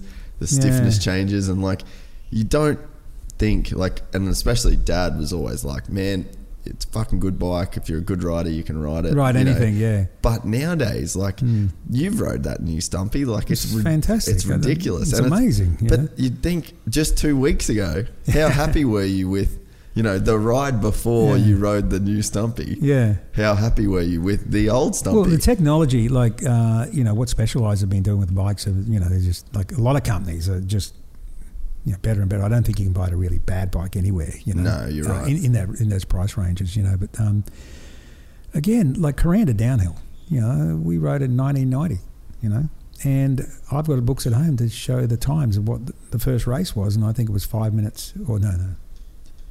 Yeah, it could be 5 minutes and 2 seconds or something. Basically, we're riding nearly the same track, Yeah. So how could 28 years later, 28 years older, you're riding something that was a hardtail or something like an RTS, then, but you're actually going faster and doing better times, and you're 28 years older. The times alone, shaved a minute or two off those times, and you find that anywhere. Like I'm riding better than I've ever ridden before. Yeah. And it's technology. We wouldn't be sitting here talking about mountain bikes if they hadn't changed at all. If we were still riding RTSs, you'd just go, stuff this. This is hard work. This is really hard work. Yeah, you'd be riding something, but not many people would be riding, not like now. These bikes basically pull you up hills, and shoot you down them. They're fantastic now. All the different bike brands, they're just, it's amazing, and building trails to suit them too, or the other way around. I don't know. Well, it's crazy to me because I had my M1 when I was racing downhill, and I was just going super hard at that. Yeah. And then I got into motocross, and I had this 10-year gap of no mountain bike, and then I got that Stumpy. and it's like this little bike. It's this little trail bike, and I'm fucking sending it compared to what I could have done. Did you find you kept it? Like you kept your skill? Well, I think I don't know. There's a weird thing that I think when I was a kid, like I was talking to, Tyson, obviously. Yeah. I was talking to Tyson about it because even he said when we went riding, he's like, you're way better than you used to be. And when I was a kid, I don't know what, like I just didn't have the mentality to like let go and go as fast as I can now. It's like, I don't know, it's just a mentality thing that just changes. You know the consequences, really. Yeah, but I should have been faster as a kid when you don't care as much. Yeah. But now, I don't know, something's happened to where I'm a much better rider now. But I wonder too if it is the bike as well, because those bikes are just like, it's 150 mil travel for a stumpy. Well, but I do all the big drops and all the big jumps and all the big shit that I was doing on a full 7-inch downhill bike back in the day. So it's like, I don't know whether it is the bikes that help you, and then I guess as you get older and your skills, but I definitely didn't lose the skill of mountain biking from when I was a kid. I can still wheelie for a kilometre. I can still, all those base skills stay there. Watching you ride, you can see that you're a better rider, and I think that, giving it a break for that long, like you rode a lot when you were a kid. Yeah. And then you had that moto break. And I mean, motos and mountain bikes cross-pollinate. I think so, yeah. But you certainly get back on a bike. And look, I think one of the biggest changes is brakes. You can actually stop now. Yeah. You couldn't before. Man, I remember I had these old shitty Hayes brakes. Oh, yeah. And I saved up for I bought them off Pump and Pedals. It was like $500 or $460 or something for a Shimano XT 4-pot. Yeah. Front brake, because as soon as I got that thing, I just went, fuck, this changes everything, because that was a huge difference, and they're way better now. But look, it's good to see how things are going, and some people go, well, where will it stop? Why does it have to? And you go, well, what? Like you can't see technology, it's going to top out soon. But I remember when I was a kid, I saw a magazine cover, and it was on a I think it could have been Trail and Track magazine in Australia, and they had tested a KE 175 dual speed trail bike, and it had a chrome mudguard and stuff like that, and the big letters on the front cover is like, after testing this bike, where can bikes go from here? And as a 16-year-old kid, I've gone, I already knew that bike was a bucket of shit, because it had been out for 6 months, and the evolution, it had already changed so much. Bikes had got so much better in like a year, like 6 months or a year, and that's when you realise that nothing stays the same. It always has to evolve and get better. Certainly some things, form and function and stuff like that, but, they will keep on changing. Everything will get better. And that's the exciting thing about mountain biking. And so will trails. They'll always get better, and they'll adapt, and you'll try different things, and so it's a rad industry like that. I think that what you said about like every bike will be an e-bike. I think so. That's just got to... Well, not the way it is. Look at the mobile phone back in those days. You bought a brick, and then a phone sat on top of it, and at last, it was just, a handset, and it was massive. But now phones are, they're more than just a phone.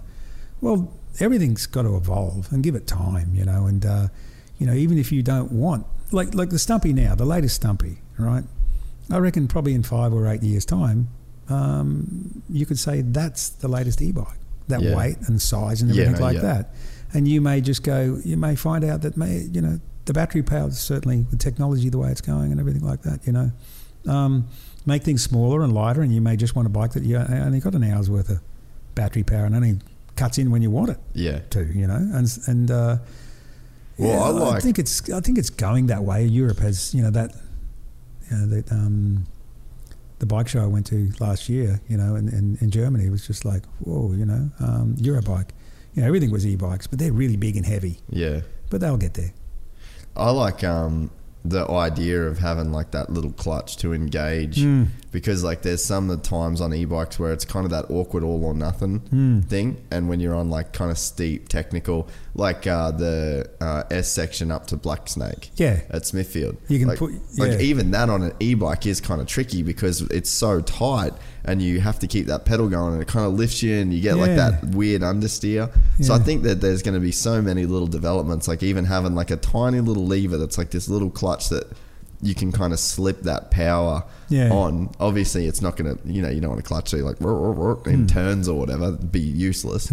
But for those uphill starts as well, like if you get caught on a real steep section and you kind of have to get back on the pedals and you're in the top gear, even and you're stopping lifting a little bit. There's a section on just above Whiskers O'Flaherty.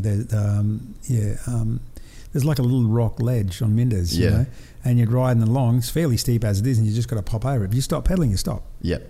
Where standard bike, if you stop pedaling, it'll take you through, momentum, and you just start again. But if you stop pedaling and then you start with some e-bikes, there's that little fraction, half a second where there's nothing, and then that's enough to make you stop because it's a fairly heavy bike. But those things will change. Yeah, it's going to be exciting to see. Oh yeah, and maybe I don't know how to. Maybe it's like looking at, as we talked about before,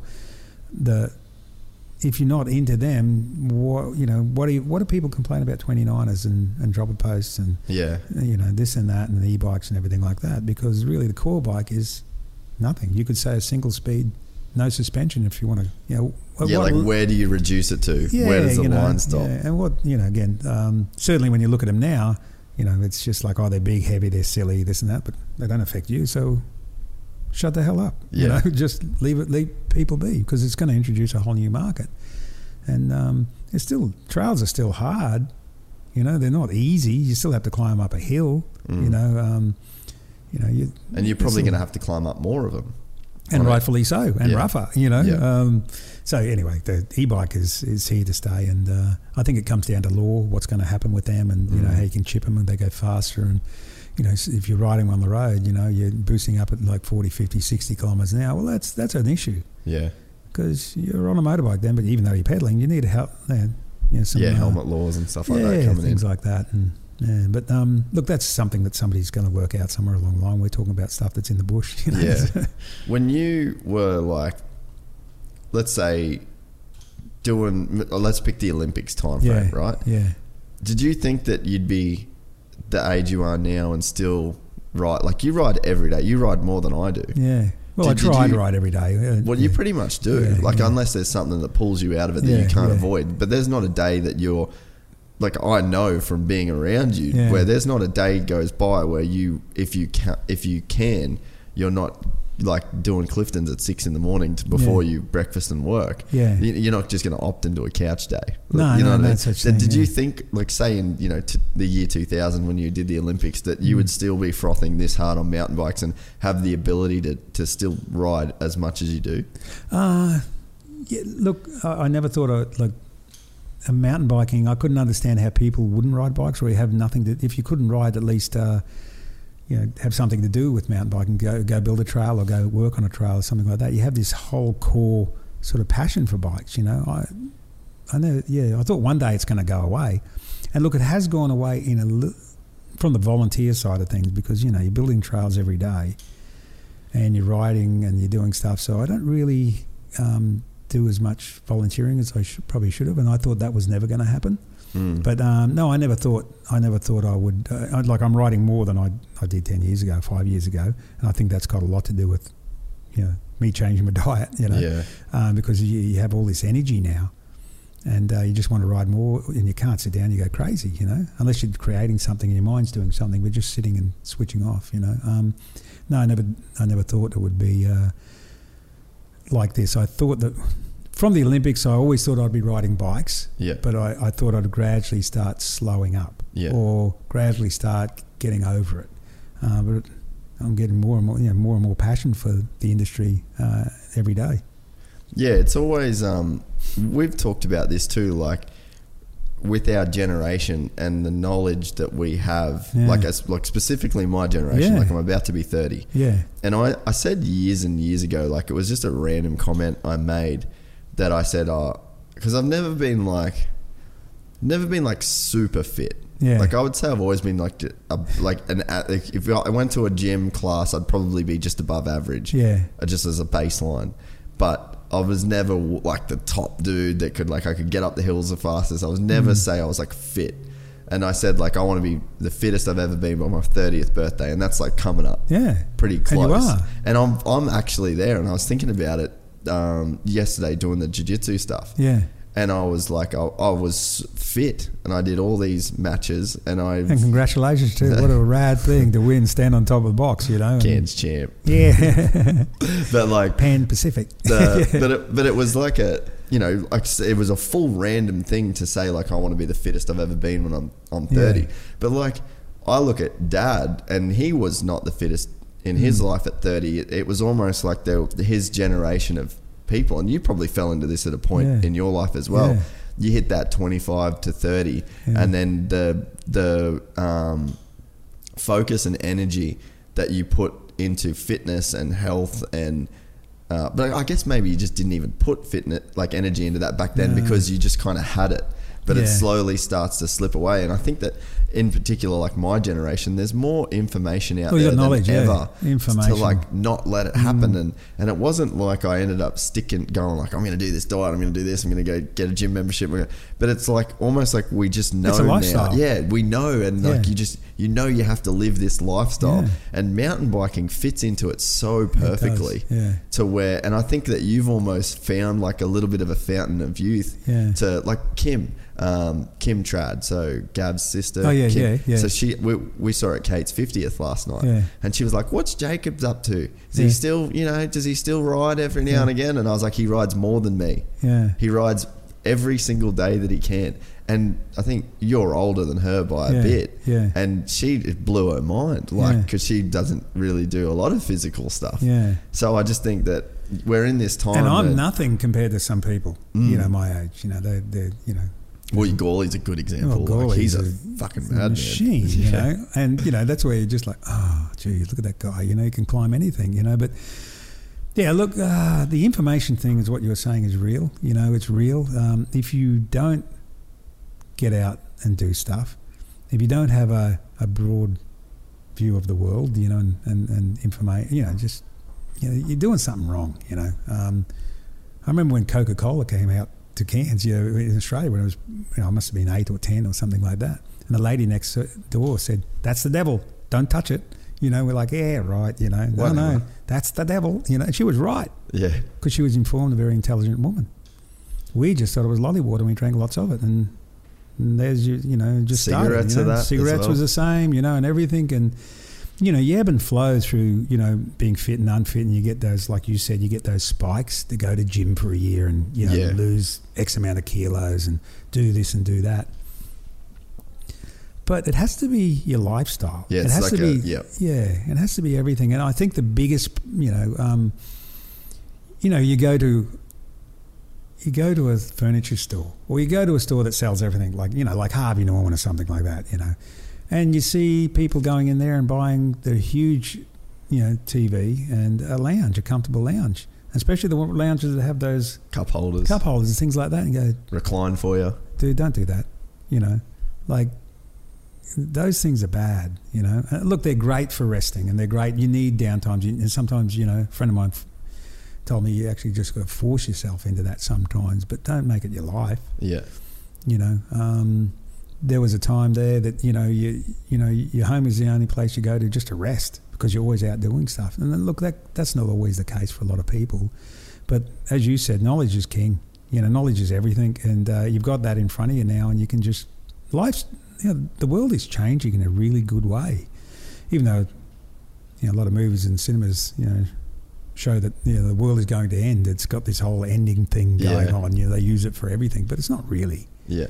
We're only specks on this earth, you know, we're only here for a little short time, and it doesn't matter what happens to us, the world is still going to go, you know, and we'll come back in some other form, you know, some other plant or animal. But, you know, so, you know, the world is good at the moment, and there's so much stuff you can do, you know, and mountain biking is one of them, surfing, well, I mean.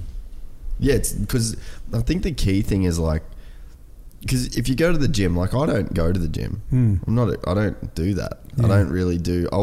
I've started doing cardio for like to cut weight when I have to. Yeah. But again, it's like, it's kind of an outcome based thing, but it's like the things that I'm doing, and you're like, you were a good example of this for me, is that what you were doing is just lifestyle based. Yeah. You weren't doing Strava, counting how many Ks you were doing a week, stressing on if you did a certain amount and what climbs you did. And it was none of that. And I think that when you're purely focused on fitness, becomes quite a grind, and there's like that comparison to yourself all the time.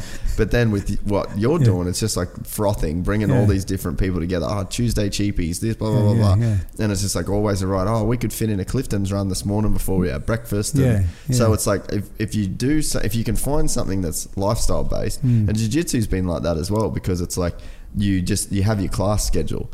And all the well, you've embraced that, haven't you? That's the best thing for you, isn't it? Well, I think that the thing with that is obviously I love doing it now.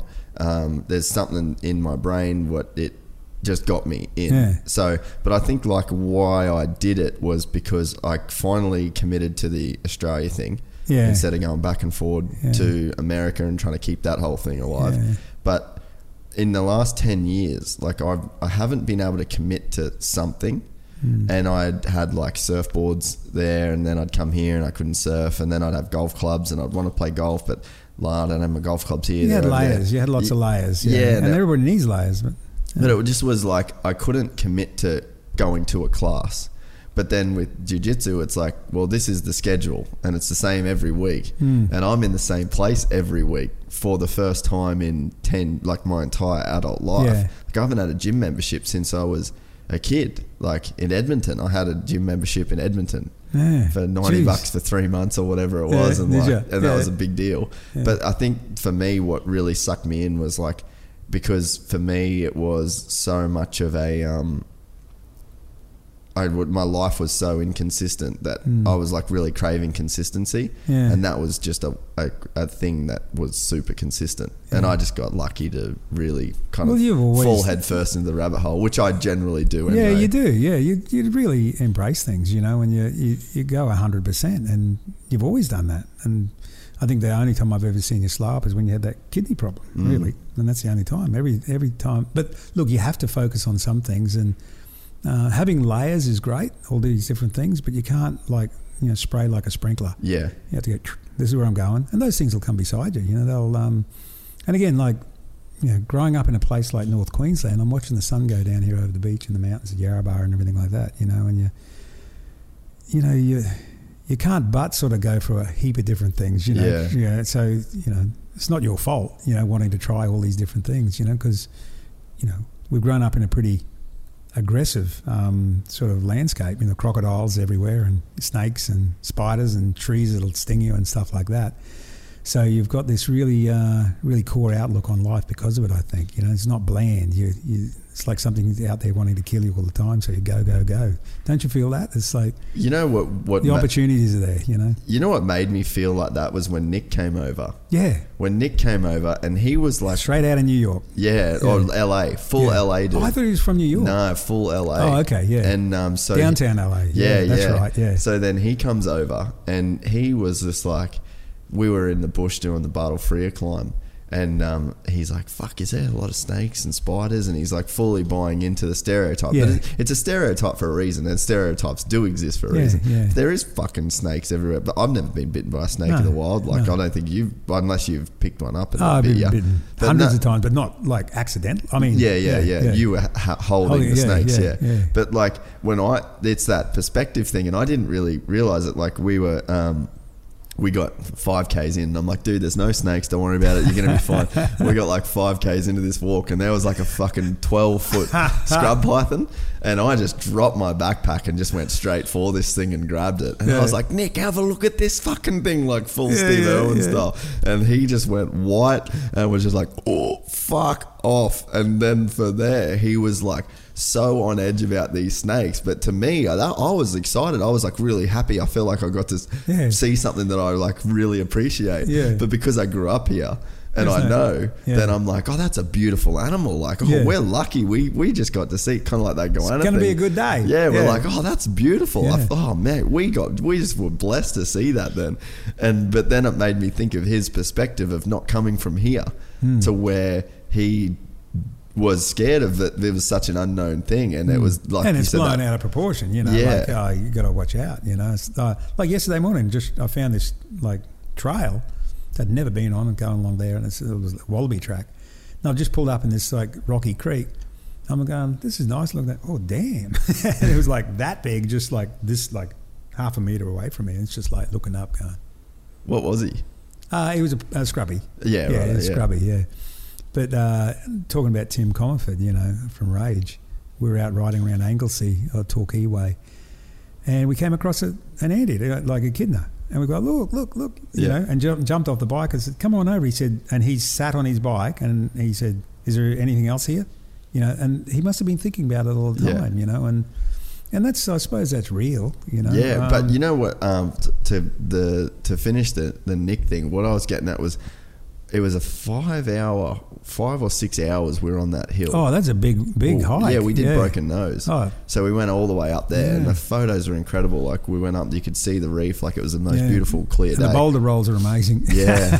Oh man, it was so good there. They're pretty bad. Yeah. But by the time that we were getting down the bottom of the hill, the fear of the snakes and stuff, like it was really desensitized. Like he was on red alert for a long time of that trip. Yeah. But then that made me think about like, we've just been desensitized for our whole lives. Yeah. But he got in this environment and then he saw that snake and that was his fear and blah, blah, blah. But then like by the time 5 hours later, like the snakes are kind of out of his mind and he's starting to now adapt to like the environment. And it made me think of like, I didn't even know I had been adapted. But that's what I was saying before. Like if you're in an area where everything's sanitized and everything's safe, you know, you have to draw your creativity from somewhere, and it's probably like, you know, you're on the edge all the time here, but you don't know it. Yeah, it becomes so normal. Yeah. Well, how many times would we have camped?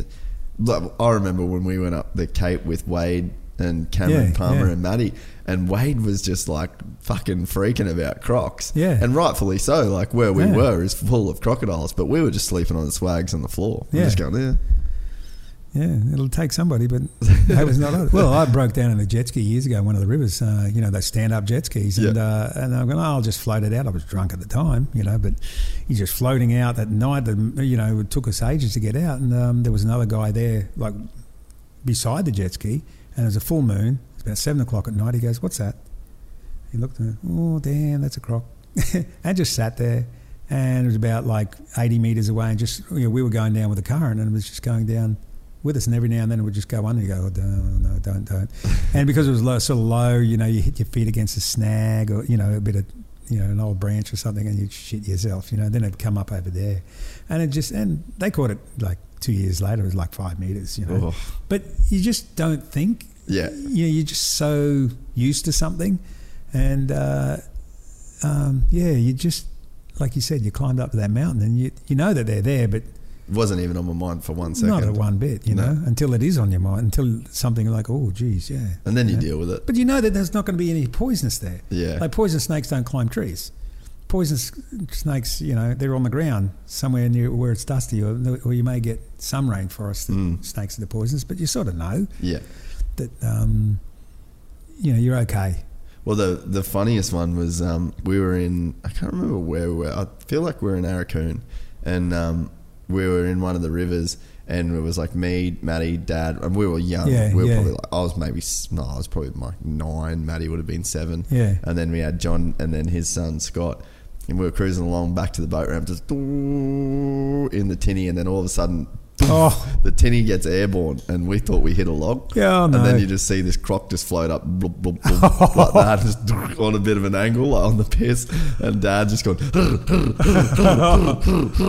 and he's like, the motor wouldn't start. Me and Matty are out the back of the boat, like trying to see this croc. We were fucking frothing like kids with no idea. This was a big dog.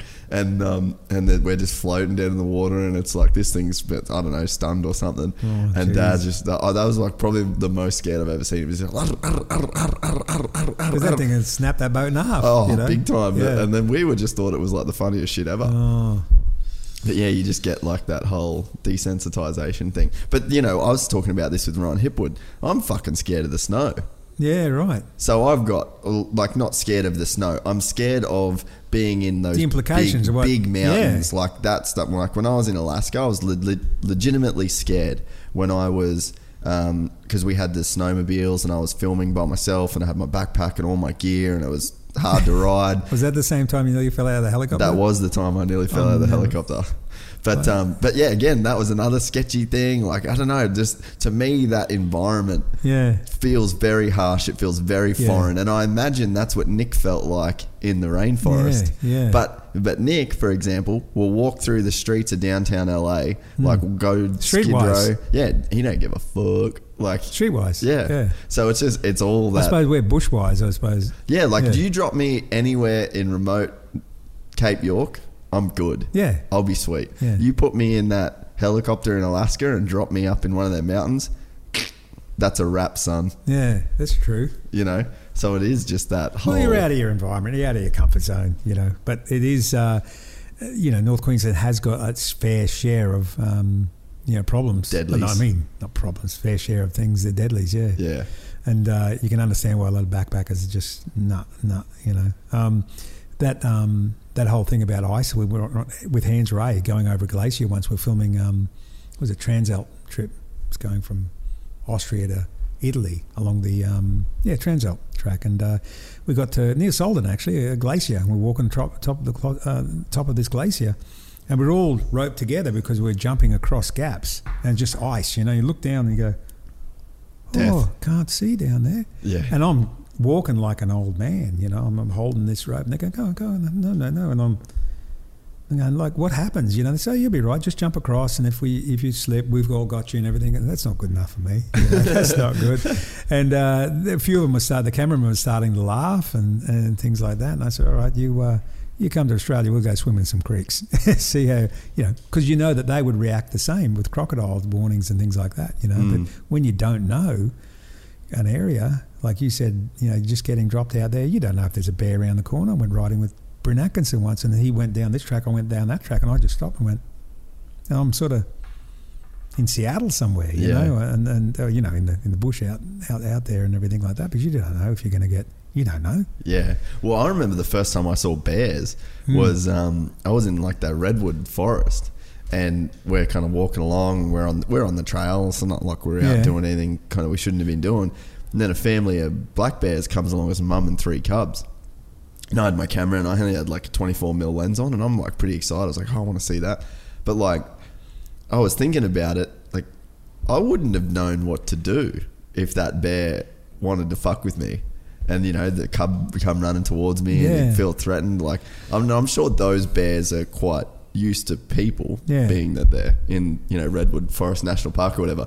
But like, if it was a crocodile, I'd know exactly how far away I can be. Yeah. I'd know exactly what to do, and what to do is not to get in the crocodile's mouth. That's you know, like that, it's like you can't play dead with a salty. Like, they don't give a fuck. No. Like, you're done. But that's like, funny. But you know, I could know in a situation of like, well, I can be between me and you from the crocodile. Well, you know, to run, and you when you run, you turn sharp left or sharp right, because a crocodile can run very fast in a straight line, but it can't turn and run. Yeah. Little things like that, but if you don't know anything about a bear, you don't know. Exactly, and that made me think of that, because I just had the crocodile confidence going towards it, being like, well, I'm not scared of crocodiles, and I've got big, like, you know, we call it that massive scrub python. Oh, it was huge. Like, we got right across its head was over one side of the like a footpath, and its tail was on the other side, and its head was in the drain pipe. Yeah, it's like, that's big. So I guess we'll tell the story. We come back from that Cape trip that we just mentioned, and we're driving across the road, right up the road from Glen's house, and there was a scrub python across both lanes of the road, but its head was in the thing, and Glen's like, you start pulling on the tail like a rope, and I'll wait until the head pops out, and then we'll grab the head. Yeah. So that thing was so big, it would have been 16 foot easy. Oh, easy, 15 foot. Easy, yeah. And so we grabbed this thing, it wrapped both of us up together, and we got in the back of the ute together. Somebody, your dad maybe, or somebody was driving? Dad drove us to the mountain bike trail, because like that's a 40-year-old snake, or that's a 30-year-old snake. Well, you it's an old snake, And it was like that, you know. Oh, it's thick and fucking strong. But yeah, it pulled us both together. But that to some people would just seem like the craziest thing, or they'd just rather kill it to not deal with it. What was the saying, that the only good snake's a dead snake, which is pretty. Yeah. Anyway, I don't like that saying. It's a silly saying. Cyclists pay. Why don't they pay Red J? It's one of those things. If you don't know anything about something, you go to the quickest parroting phrase. Yeah. And then all of a sudden you're full of knowledge. But anyway, snakes are cool like that. They're But yeah, it was just like that whole thing of like, well, I felt like because I've got that kind of experience with animals, but then I was like, no, this is a bear. You don't know shit about bears. There's no bears in Cairns. You don't know anything about this thing. Don't pretend. Treat this like it's a fucking bomb because you don't know what to do. Yeah. But I just thought it was funny that, you know, when you start to draw those parallels between like what you don't know and where your experience is, like how comfortable you can be with something and how it might look similar, but you don't know anything about that. You have to leave that alone. I got to say, it reminded me of a story about snake shit. It's the second worst smell in the world. You know, dead humans are bad, you don't smell, but snake shit. And we were up bush. We were going to have a look at night time, just drink a beer out 4-wheel driving. Years ago, your dad was in the front seat. I was driving. There was a couple of people at the back, you know, in the back of the ute, and we're just yahooing, having a good time. And there was a snake. We just pulled up, went and grabbed it, wrapped around my hand, you know, and it shat all over me, you know. And your dad's laughing. He thought it was the funniest thing. And I've gone, here, have a smell. I went like that, just went over there, and he went, and he breathed in and automatically just went, blah, vomited straight away all over the dash of the car and everything, and rolled out of the car vomiting. And I'd never seen anybody vomit that quick because the smell went in and the vomit came out, you know. And Dad, he'd remember that. Yeah. He hates snakes because I've got my pet snake and he fucking hates the thing. He'll never go near it. Yeah. But I think he's the coolest thing ever. Yeah. Oh, snakes! I had this cage, and I thought it'd be a good idea to clean the cage out. And I must have had 26 snakes in there. I put them all in a big sack, and while I was cleaning the cage, I said to my mum, I said, "Oh, I'm just going to put them in the." Because they're really docile. They didn't do anything. They didn't bite. They didn't go anywhere fast. You know, I'd open the door to feed them, and they'd come out. You know, they'd just be really calm. But all together, and I tipped them out in the backyard, big grass yard, you know, and they just went, we're gone, you know. And and my mum, she was running everywhere, and I'm running everywhere, and they're going to the fence, and the neighbours had, like, you know, the hoses and everything. It was funny, eh? Full snakes on a plane. Yeah, snakes on the plane, yeah. I'm just going to do these cameras real quick. Yeah, can I pee? Yeah, again. This one lazy yak best enjoyed while doing a podcast for Gypsy Tales. Oh, yeah, that's pretty cool. Yeah. All right. We on? There you are. Yeah, and you said before something cool that I guess we just kind of could go deeper into is that you said that the world's like is the best now that it's kind of ever been. And I think we don't really get told that a lot these days, do we? And you know, like we spoke about it at breakfast with like the negativity bias, which is a natural kind of biological instinct that is wired into us for survival, essentially. But there isn't a better time to be alive. Well, it's only going to get better, you know. I mean, you can look at it, you know, there's just, I mean, it's information, you know, that whole information thing. And, you know, put that in perspective. When I was growing up, we didn't have anything. Maybe some books and remote, you know. Cairns is probably the furthest, apart from, you know, Western Australia. And, you know, Australia's a pretty big country. So Cairns is way up here. We're at the end of the line. And, you know, before the internet, you didn't really have anything. You know, it's just you were influenced by your friends, your neighbours, you know, your teachers, your family, and books. And the odd movie, which was what we were talking about before, is like there was a certain type of movie you watched, and you could pretty well count all the movie producers on one hand in those days. But now, with all this social media and GoPros, and anybody can do what Steven Spielberg or anybody else can do, you know, because you can. It's all about, you know, creativity and the information and everything like that. So back then we didn't have any of that. So that's why, you know, remote places, you know, you breed. I believe in some cases it breeds creativity. Well, look at New Zealand and Australia. Why is New Zealand so much radder than Australia when it comes to core outdoor sports and stuff like that? And a lot of the way they think, you know, how do you see that? What do you think New Zealand may be so much more? Man, I haven't been to NZ yet. Which haven't you? Yeah. I'm going in September, and But everyone has said, like, so we had Jeff Weatherall on the podcast. He's in New Zealand. Well, and actually Brad Smiley. And they're both Kiwi dudes. And, yeah, like, New Zealand just has it figured out with, like, that whole outdoor thing. And I think that they've got a crazy thing. We've spoken about it on here before, but they have, like, public land is public land. Like, you can just do what you want. If you're a member of the public, you can do what you want on public land. Yeah.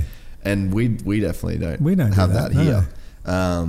But I mean, I don't know, like, is it maybe that there's less kind of bureaucratic stuff going on? There's more, I guess, less people, which means less need for government in a way. Like, not less need for government, but I guess less interjection. I mean, fuck, it could even be less people complaining. Yeah. Because I feel like legislation comes out of people making noise in a negative sense. Yeah, look, Australia, I think, is, it's unfortunately, but I think we've been sort of over-governed a lot, and, I always go to that, you better wear a tin hat or you may get hit in the head by a meteor. It's sort of, everything is approached that way. It's always the worst case scenario, when there's a law brought out. There's, it's, 2 or 3 people do, not really, a small percentage of people do a bad thing, and then everybody else has to pay for that, Where in New Zealand, it's not like that. It's like, think for yourself, you're smart, don't do this, that's silly. You even look at those police shows on television. Like the New Zealand cop shows. Yeah, it's like, hey, bro, don't do that. That's silly you're doing that, Just be careful, don't do it again. Where Australia, it's like, whatever. It's sort of... Yeah. It's just the way your attitude is. And look, certainly remote areas and, breed differently. As I said, there's language and culture and stuff like that. I remember Miller, way up there on the tableland, such a small group of people and everything like that. And they sort of grew and they sort of evolved a certain style of language and the way they acted and everything like that, because they're away from everywhere else, and I think Cairns did that, certainly. Look, what was the question? That wasn't a question, it's just a... What were we talking about? I was just miles away thinking about Miller. How good is Miller? How old were you when you... Like, were you born up there? I was born in Cairns, yeah. So your mum was up in Miller though, right? She's born in Malanda, yeah. So how long did you spend living up there? Never. You didn't live up there? I used to go up there all the time, every holiday. The family farm and stuff like that. So the tablelands was great. And again, really remote area, and it's so different, and still is, all that whole area. It must have been amazing before they cleared the rainforest for the dairy farms, Pardon me. So abrasive and so aggressive, the countryside, the South Johnson and North Johnson and the craters and the volcanoes everywhere that are full, Lake Barina, Lake Eacham and everything. Such a unique landscape in North Queensland, a lot of granite. And look, they, my ancestors got in there and cleared.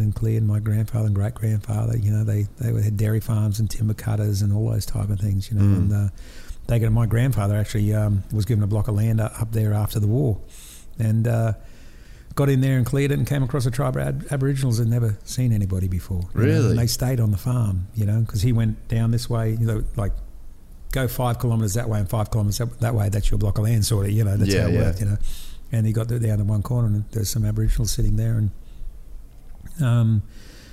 and just stayed on the farm for years and years and years and years. Really? And my mum grew up with them, and it was a sad day. There was sometime, I don't know what year, in the 40s maybe, that they came around and rounded them all up and took them away and put them all on Palm Island down there, Townsville.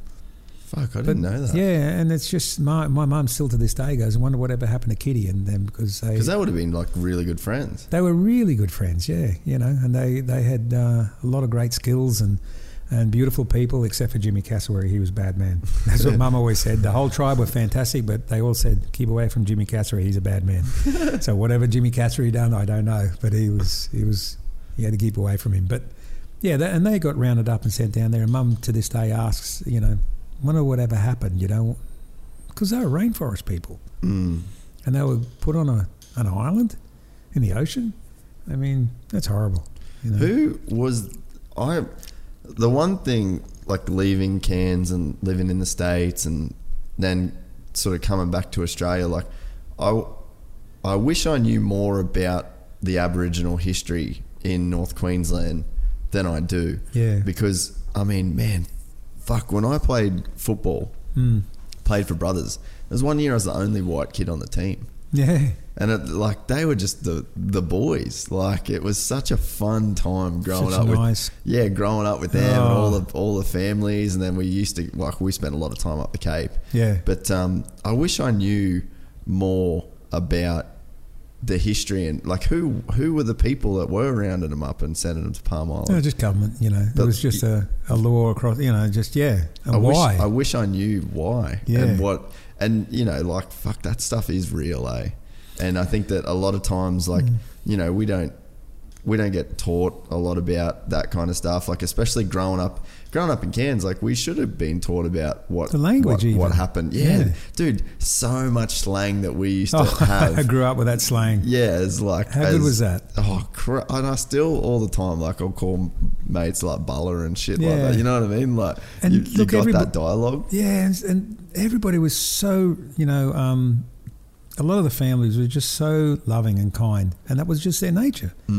And we won't even get into what happened. It was just horrible what happened. Over the time that everybody came to Australia. And look at what you said about we weren't like really frustrated that we weren't taught the language at school. Man, because that was our life. We were here. I grew up with Aboriginals because in English Street there was a few tribes there living down the road, and I was the only blonde-haired little kid that used to run down there and stay there all day. And Mum would get out on the veranda and sing out, come home, and she could see where I was because I was the only white kid there, and they're down in the swamps or down the rainforest or something like that, and I'd come home and look, that was like that for years, and it was amazing, and the things I learned and everything, but we weren't taught because that was part of the culture. We were all one, living in the bush and doing stuff and everything. And look, one thing that really shocked me, I went to Europe one time, and I was at my friend. He's got a shop called Hot Point in Geneva, in Switzerland. Got a mountain bike shop, and he'd been into Australia and everything, and we'd been hanging out. And when I went over to Europe, I went and hung out there, and he picked me up from the airport, and we had a barbecue that night. And there was people everywhere, and we were playing bocce and we were riding mountain bikes around the house, and it was a fun night. And until I sort of accidentally asked, because I never really knew what happened in the war, and about Switzerland and the Nazis and things like that. So I wasn't really taught about that much, or maybe I just didn't listen at school. But I said, what was the big deal with the Nazis, and then Switzerland wasn't part of the war? How come the Nazis? And he got his back up, and that I had insulted him. I didn't realise, that. But you were coming from a genuine place. I just wanted to know, yeah. But he didn't answer the question. He said, "Don't you talk to me?" He said, "Do you know the Australians have the worst genocide record in the world?" And I'm like, "Bullshit. When?" Because I knew about Tasmania. He said, "Tasmania. The Australians wiped out a whole culture. It's the worst known genocide in the world." Well, we weren't taught that. No. At school, we knew that happened, and we knew. The atrocities that happened and everything like that, but we didn't know it was the worst genocide in the world because a whole race of people were wiped out in a short period of time by, you'd have to say Australians, but it's basically English. And those type of things we weren't taught. So you can understand the frustrations, now that we have in our society, that I wish that, like, because it's something that's super close to my heart, like obviously growing up here, like, and being the only white kid on my football team, like that was 3 days a week of my life was spent, like I spoke Aboriginal to play football, like, you know what I mean, and all the boys had like their little nicknames and all that, and they were just funny little motherfuckers too, like, and man, and like they were, I remember too, like I actually never forget, I was at my grade 12 formal after party, and it was at the skate rink down next to Brothers Football Club on Bean Street. So then I was there, and I walked in the toilet, and it was I was by myself, and there was an Aboriginal dude in there, and he just looked at me, and it was one of the guys that just wanted to flog up a white kid. And I was like, fuck, I knew that look. It's happened to me before. And I knew what was about to go down. So I went into the bathroom stall, not the piss trough. So then I went in there, and then I had a piss, and I walked out and just hoped that it going to be all good, right? So anyway, it wasn't all good. Old mate bails me up pushes me back into the bathroom stall. Yeah. And I'm going, all right, fuck, I'm in for a bit of a touch up here. Yeah. And then in walks one of my mates, who's an Aboriginal kid, played in my football team. Yeah. Kicked the shit out of this dude. Yeah, right. For me, yeah. you know what I mean? Yeah. And I like, there was a lot of that stuff then. So I mean, for me, it's like, it's a complicated thing because at the same time, like, there's that part of me that I know that there's no point. At this point, it's all done. Like, the history has been done. And I think we just need to go back, like really go back and think about the people at the time. Yeah. If we can't judge people based on our standards now, because they didn't exist. Like, we've come a long way. When you look at, like, in essentially, like, if you look at, like, the way that some Muslim countries exist now, where women can't drive, they're forced to wear these full body burqas, they've got zero rights. Like, we were there. Yeah, of course like, we were. Not long ago. As white European people, we were there. Only hundreds of years ago. Yeah. So it's like, to see where we're at now is pretty remarkable. Like, we have really gone like, ooh, fuck, dicey. Well, look, that was dicey back then. Look, there's people still alive now that have experienced some things. There's a lady that is in the retirement village with Mum, and she's 100 this year, and she was telling me how her father was in an area that he shouldn't have been, where the Aboriginals in Bowen were, there was their area and the railroad was coming through, and her father shouldn't have gone out by himself that day because there should have always been 2 or 3 people working on the gang, and he was killed and eaten, and she's still alive today. Killed and eaten by who? By the local Aboriginals, and she said, and in matter of fact way, she said, it was amazing that they just went for the kidneys and the liver and the fat around there because that actually kept them strong and maybe protein, I don't know, but she was telling the story, but she's still alive today, and then you fast forward now, look, there's that was raw countryside then, and it's not that, it was a sign of the times. And look, the beautiful thing is, if you come from the right place, or you try to do your best and to make sure everybody's living right, it doesn't matter what race or anything like that.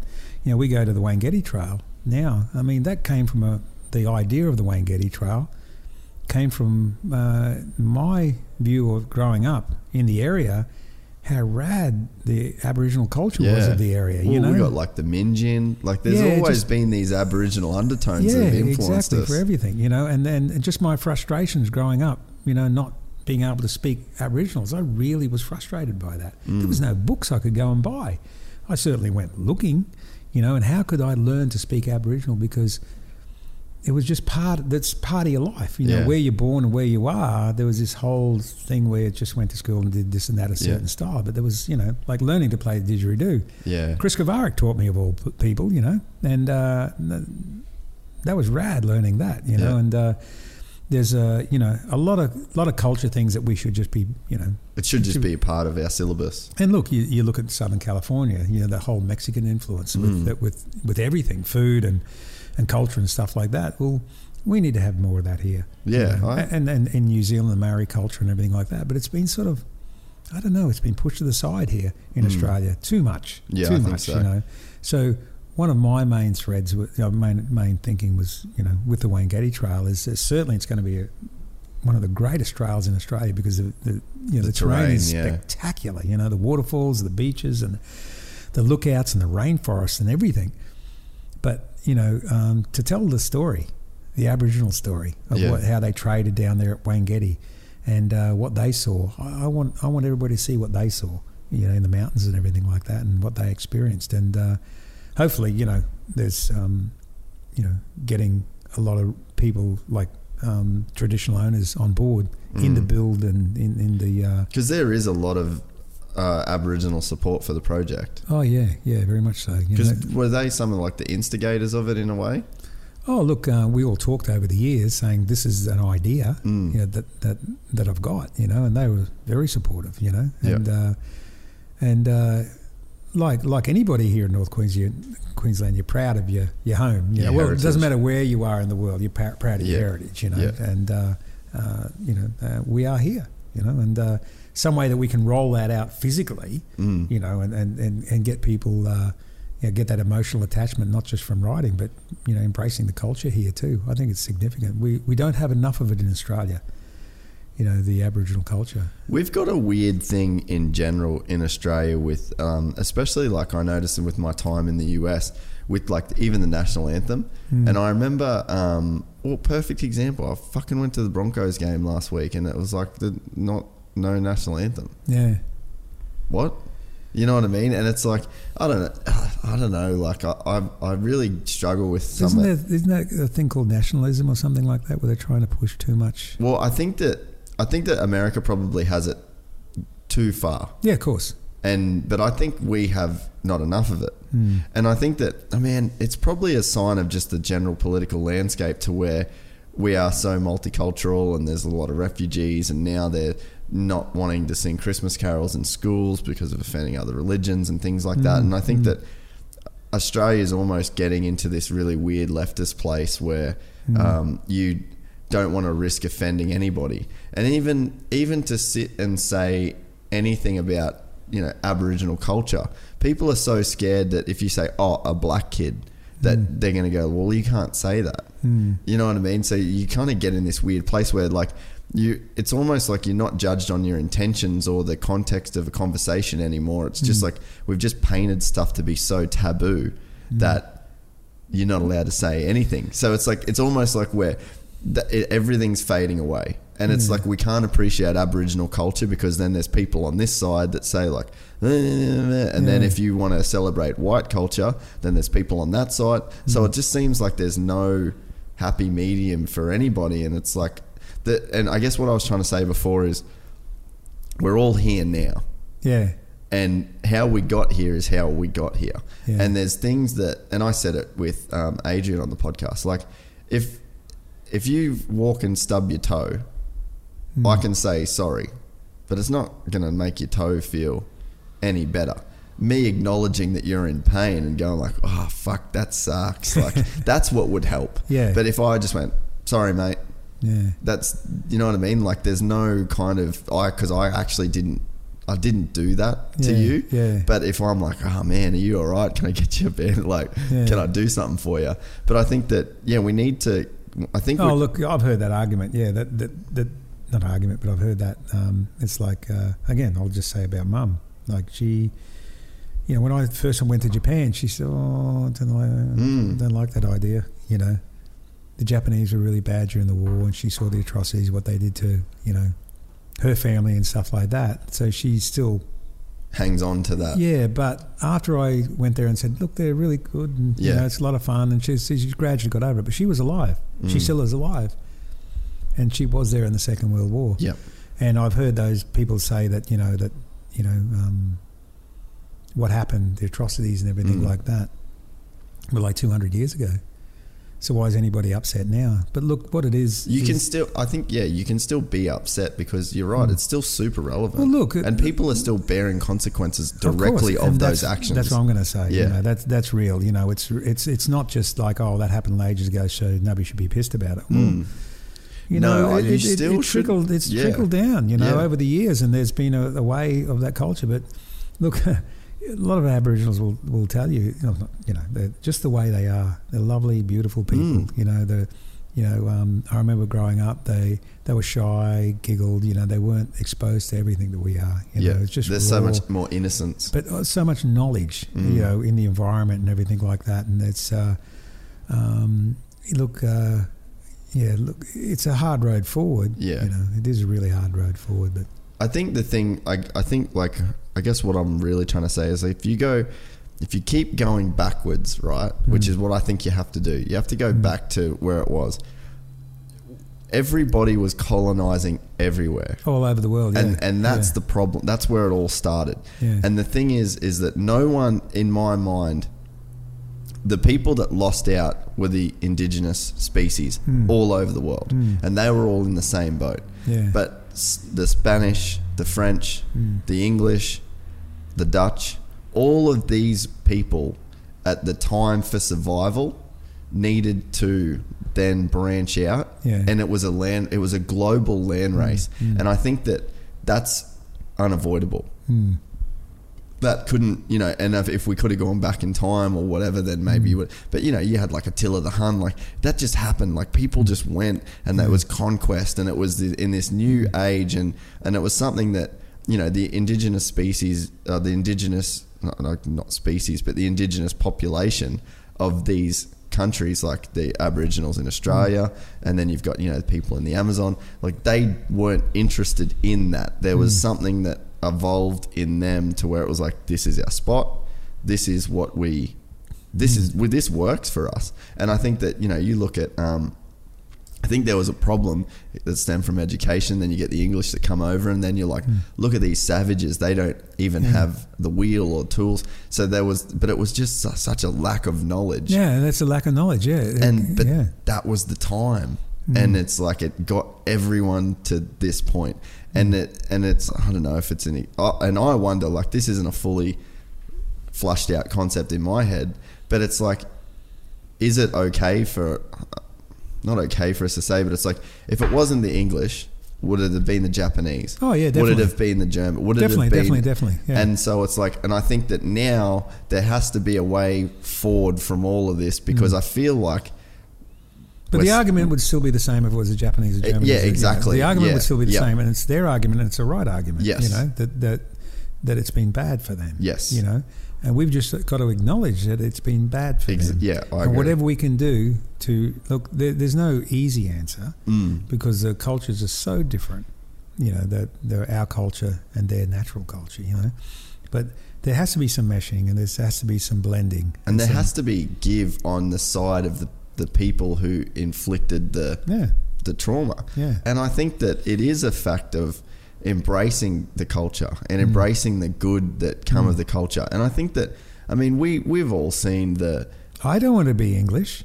No, I don't want to be Australian. British. I want to be Australian. Yeah. But what is Australian? We grew up here in North Queensland with the cane farms. The Greek and the Italians and the Serbians and the Russians and from all over the world. There's all these different influences, and but we're all blends, like you said. We're just multicultural, and it works well, But I think the respect and just learning. The thirst of knowledge. Everybody should have this thirst for knowledge, for what happened here before us. I think that, I'd be really proud if we spoke a mixture. Of our language and their language. That would be perfect. And look, time does look. I'll just touch on that a little bit. There was a period, and it probably happened all over Australia. There was a period in time where you could tell where somebody was from by the way they talked, and that was in Australia, especially in North Queensland. I could tell if somebody was from Edmonton, from Gordonvale, from Miller, and from Atherton. And for anybody that doesn't know that, they're only about 50k apart, But I could tell that they were from that area because the way their mannerisms were, the way they could, they not so much language, but the way they had a twang in their voice, or the way they presented themselves when they talked, the way they dressed, and all those type of things. Somebody from Mossman and Coranda and stuff like that. And over time, that evolution that started to grow really well, But then television came about, and then media and the American influence and stuff like that, and that sort of gradually went away. Starts to like assimilate everything, starts to get into its own thing. But when you look at it, you stand in the on the border town of somewhere in Italy, and across the road is France. How did they get to that? Yeah, it was 1,000 years of just having accents. Oh, g'day, mate. Yeah. You and I certainly do talk differently, but we don't talk like that now. But North Queensland had a way of talking like that, and we did, you're everything and running together, and we can talk like that, but we don't.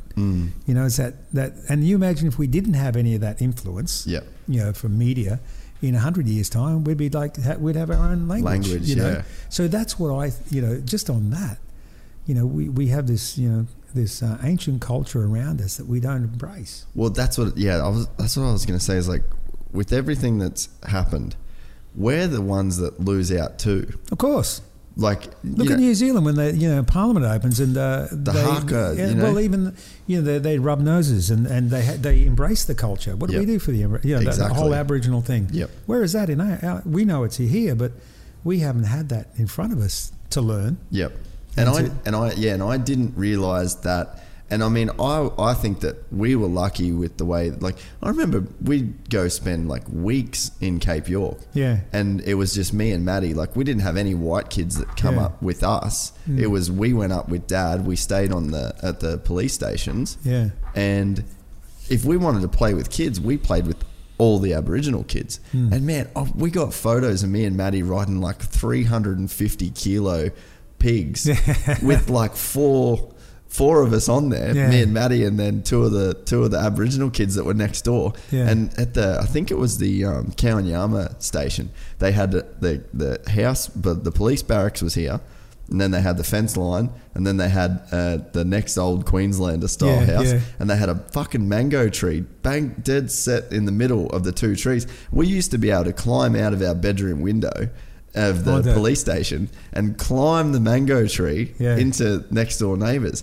And like, we used to go there for dinner when we wanted to. Like, we'd just go fishing with it. Like, I feel lucky that we got to experience that culture, because there is a lot of negativity that surrounds there is issues in the Aboriginal community for sure, but they're issues that we created. Like, we shouldn't have forced all these different tribes with different languages. Like, people don't get that tribes, like just groups of families, have completely different languages. And there was like, even with the Boulders story of marrying a different woman from another tribe, then they tried to kill the both of them. That was a rad story. You should tell that story next. But, so I feel lucky that we were exposed to a bit of that culture, but we never really specifically learned the language. We didn't have Aboriginal studies at school. And it's like, for me to make this stuff better, like, my big thing is, I physically can't do anything about the past. I cannot go and change that. But I understand that the wounds are still there. There's still families and kids and tribes and families that were forced to live together in communities that they shouldn't have been. That wasn't part of their culture, and we did force that. But now it's like, that's been done, but now they were on the losing end. Now we're on the losing end because we're missing out on culture that our souls are empty. Our souls are empty. We don't have anything. Like, probably the easiest way to explain it is, like, years ago the Australian government decided to have a national anthem because we had God Save the Queen. They didn't let anybody know that I don't think there was a referendum. No, they just said, this is it. This is the anthem. And it's shit. But it's like, but everybody stands up to, you know what I mean? It's like, but it hasn't come from anywhere. Yeah. So that, in a nutshell, is it. It has to come from where, everything has to come from a place, It has to come from your soul or whatever it is. Yeah, somewhere real. Yeah. Real, not made up. Yeah. And I think the Australian, a lot of that stuff that happened in Australia was really what we were taught at school about, some whoever in the UK or something. It's wrong. Yeah. It's about where we are here now. Yeah. Let it grow. Let it, plant the seed. Let it grow. And I think it's a good thing. I think what's happening now is a good thing. There's a lot more understanding. Yeah. With there is more respect as well. With traditional owners and just that whole. Yeah, people just need to learn more, and it comes down to the only good snake's a dead snake. Yeah, exactly. A lot of people don't understand something; they'll just paraphrase, parrot, or whatever, and just cackle about something and think that they sound good. You just have to have that knowledge and understand. I think there's so much on, to offer, don't you? Oh man, and I think we're lucky in the way that we've seen it. Yeah, but. Yeah, I mean, like what you said, learning, we should have Aboriginal studies in schools. We should. Yeah.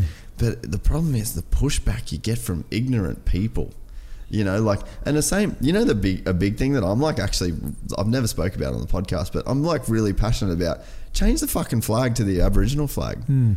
That's fully us. Like when I look at the Aboriginal flag, I see Australia. Like, it's like what you said. Like, we've come from England or whatever. Like, I'm a super white dude. Like, I have no Aboriginal heritage. But I'm an Australian. I was born here. I was born in the same place where everyone. Well, look, it should have nothing to do with the Union Jack, even though you know my grandfather and great grandfather and father and stuff like fought, and they stood up beside the flag and everything. I do get that. I do get that. But that's that whole argument. thing, that hand on the heart type thing that creates something else. But the Aboriginal flag was designed out of something too. I reckon there should be some kind of hybrid. Definitely. Something that that represents us all. But that should have been done years ago. But I think we're still clinging on that national anthem type thing. It's a joke. I think everybody's gradually evolving and changing. It'll happen one day, but I think we're in a good place. I think we're going towards something good, and just that our culture, people love it. As globally. They respect what we've got here. What they see here with traditional owners and everything like that. So it just needs to be expanded, more opportunities, and the crazy thing too, when I guess the whole race debate, it feels like that's such a big part of our culture now, is like this whole reconciliation of racial differences. But I wonder how much thought people give to, like, I don't know the number, and there's maybe someone out there that does know the number, but in how many years there's going to be no white people? Like, white people won't exist in a way, like, but what culture will exist in a pure form of like if you've got a purebred German Shepherd, and you know what I mean, like you've got that bloodline, but there's nothing like we can breed with people that are different to us. It's going to take a while, but I think AI may beat us at that one. I was going to say there's probably going to be some weird shit that beats us to that. But like if you, like, my big thing when I look at problems is like, okay, let's fully extrapolate this out to like either the past, and that's what I was saying about, like, you have to think about the people and the time and what was going to happen, and then when you think about that, you're like, fuck, I get it. And now it's like, let's go to the future, and even though some shit might beat us to that future where it might be thousands of years until there's not one white person left, but it's like, you're an idiot if you dig your heels in and go like, we need to save the white race. That's a stupid thing, like, because it doesn't mean anything. It's just a human. You have a white baby, an Asian baby, they're still a baby. You know what I mean? So it's like, it seems weird to place significance on something like that. But it's like, extrapolate that out to the very end, and we eventually get to a point where there is no race. It would be one race, because we would eventually, there's so much different people breeding with different people. So it's like, if you can fully extrapolate that and then use that knowledge in right now, and go like, well, that's the end point. So right now we know how that plays out. So, okay, fuck, that argument's dumb. We're done with this argument. We know where it's going to go. Let's not argue until we get to that point. You know what I mean? It's you imagine bringing your great-grandfather forward to this day, from a life on a farm somewhere like that, somewhere in Ireland or whatever, and coming forward and seeing what's happening here, and thinking, shit, I ain't going to breed. I ain't going to have kids. Because I am not going to let anybody live in this, the way they're living. In this slop. Yeah, exactly, But humans are great things. They evolve. Here we are now. You're happy. I'm happy. The world's okay, isn't it? So that view from back there going, this is hideous. The future is really bad. No, it's not that bad. You evolve. So we as a breed, just because we you have borders and boundaries and languages and people, but the way the world's going, certainly there'll be societies and regions and stuff like that, but we'll be a breed of person, because we're only young. This is only early in our, as you said, it'll just mingle and cross and everything. It'll be. What happens if you get all the colours, all the palettes, paint colours, and you mix them all up together, and it sort of goes grey. It's one colour, and what's wrong with that? There's nothing wrong with it. No, and that's the thing where I wish people could use that thing to like extrapolate it out, but then bring it back and being like, well, that's retarded. This is all going to go away. Like, we're fighting over a thing. Like I always think about, again, it's like, this is the ultimate version of it, but it's like the sun will die. So we've either got to figure out a way to get away from this sun that dies, or we just die. And it's like, people could go like, oh, it's going to be so long way, blah, blah, blah. But like, no, okay, well, that's going to happen. We know every single star dies. Might be in 1 billion years, and then fuck knows what goes on between now and 1 billion years. But it's like, that's the end game. So it's like, there's a lesson in that for us somewhere. And it's like, take the lesson from that like this isn't here forever. And it's like, you have to make certain, make the best out of what you do have now, because it will go away. We're going that way. I think we're going that way. Even in the short term, as we were saying before, the world is the world. It doesn't matter what we do. We wipe ourselves out. The world is the world. Yeah. It's just going to keep on rolling and spinning around until that sun dies in X amount of billions of years. But in the short term, society, we've got to, look, I think it's moving forward really well. Yeah. I think there's going to be some hiccups here and there. We've just got to watch out on how we're manipulated. Yeah. If we are, and how we grow forward as a species, because I think it's exciting. There's so many opportunities. Like if you had an accident and lost your arm, 50, 80 years ago, 100 years ago, you'd have a timber stump. Yeah. Well, yeah, you could die from infection and stuff like that. But if you went past that and you'd end up with like a leg, that'd have a peg leg, you'd have a timber stump. Well, now prosthetics and it's all that's all going really well. But then there's bionics. Yeah. And then it'll get to a stage where, how come that leg is better than mine? How come that one you can buy off the shelf is 4 times stronger, 3 times lighter? I might get rid of my legs. Yeah. Exactly. I'm going to go to the leg shop. Yeah, well, you think about it this way, as your heart, your lung. There's things that replace things in your body. Yeah. And if they get better and better and better and better, you'll get to a stage where you go, I wouldn't mind being 4 kilos. Yeah. And being able to fly. Yeah. You basically have a bolt-on body. Because we're really what we are now. We're still apes. Yeah. This is to pick fruit, and the legs are to run away from the tiger. Yeah. And that's about it. Yeah. A lot of people probably wouldn't agree with that, but really that's where it's going in a way, that we are evolving, But we're not saying it's going to be aluminium or, Teflon or bloody, it's going to look identical to how we are. Yeah. It's going to react better and lighter and stronger, Yeah. And, well, that's one way you could go. They probably could go other ways too, But it just seems like that's the way it has to go. Like, because we're just doing the next thing. It's like this constant, like we're just a butterfly. They're upgrades, just upgrades. It's constantly upgrades. But it's everything. Like that camera that's filming right there. Yeah. 5 years ago, that thing was fucking $100,000. Yeah. And now it's like $7,000. Yeah. And it's like, when you used to have to record audio onto a tape, and it's like whatever you've got in front of you, you're gonna try and make it better. That's a thing, and it's like that's humanity's gift and curse in a way. Yeah, it is, of course. And don't you think it's funny that everything mechanical doesn't? It goes digital, or not so much digital, goes to no moving parts. It's like like you said about tape and records and solid things like state hard drives. Yeah, everything, and now it's not. And your phone, used to be at home. It was like, this big dial. It was mechanical, but now it's not. A car, pistons going. Now it's not. It's battery. All these things are going like drones or mini helicopters. Were engines. Now it's not. There's a battery. Yeah, and like little electric engine, one moving part. Everything is simplified. Now we're going into an era where this information is available to us. So. Well, you got to there's think nothing even wrong with any of that, is there? No, well, it's like as simple as a watch. Like the moving pieces that were in a Swiss watch, like the best, finest watch you could make was like thousands of these tiny moving pieces just going. But now it's just like a fucking computer chip with an LED screen. Well, that was and in it's the 70s. better. Yeah, it's better.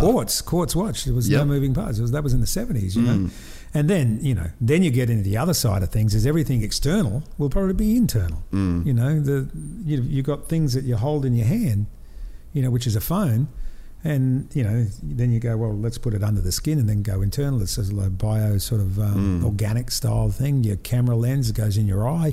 All these things can actually move forward. Be it good or bad, I don't know. Yeah, it's hard to tell. But it's funny, the people that get super negative, like they take that negative look on the world because of there is a lot of negativity just in general. But like, there's a guy that he's only a young kid, well, he's like 23, 24. And he's created this thing that like goes through the ocean and just is like fucking smashing all of the plastic in the ocean. Yeah, okay. And he reckons if he can keep getting funding, then in 5 years there'll be no more plastic in the ocean. With all the, okay. But that's because of technology. Yeah. So it's like all of this stuff that like in Dubai they make it rain once a week. You know. So there's good thing, yeah. Yeah. So it's like the technology. It's like, you know, we're like, you get these people that are like global warming, well, this fucking pollution. Well, it's like, well, hold on, we're all going to have these battery cars pretty soon. Yeah. So it's like, then that problem's going to go away, and then we're going to figure out how to do this. That reminds me of something. Yeah. And then that's going to go away, and then now we've got this thing that eats all the plastic in the ocean, so that problem's going to go away. Yeah. So it's like, it's so secular in terms of like negative to positive, negative to positive, negative. Yeah. It's just this constant cycle. But the thing that's driving that is human ingenuity and human invention. Like a lot of people won't like this, but you know what I said about external will go internal. Imagine you had a GPS, you had all that inside you. Then you go, well, then you can be tracked.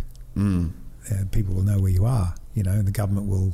And that's true too. That could go all shit-faced. Yeah, it could go really bad. Well, China's doing heaps of weird shit like that already. So look, there's good and the bad, but if everything worked well, there'd be laws and things that could counteract that. But you'd have to be really. It's a slippery slope. Yeah. You'd have to be really, really careful. But again, like that magazine front cover I was telling you about, the journalist saying, after reading this, after riding this bike. Where do bikes go from here? In 1888, I think it was a French government or English or something like that, or there was a consortium of really smart scientists. They wanted to see what 1988 would be like, 100 years' time. I think I told you this story. Yeah, go about this. It's an awesome story. And look, I don't know where it, I don't know where it came from. I heard it once a long time ago, and it was actually 1988.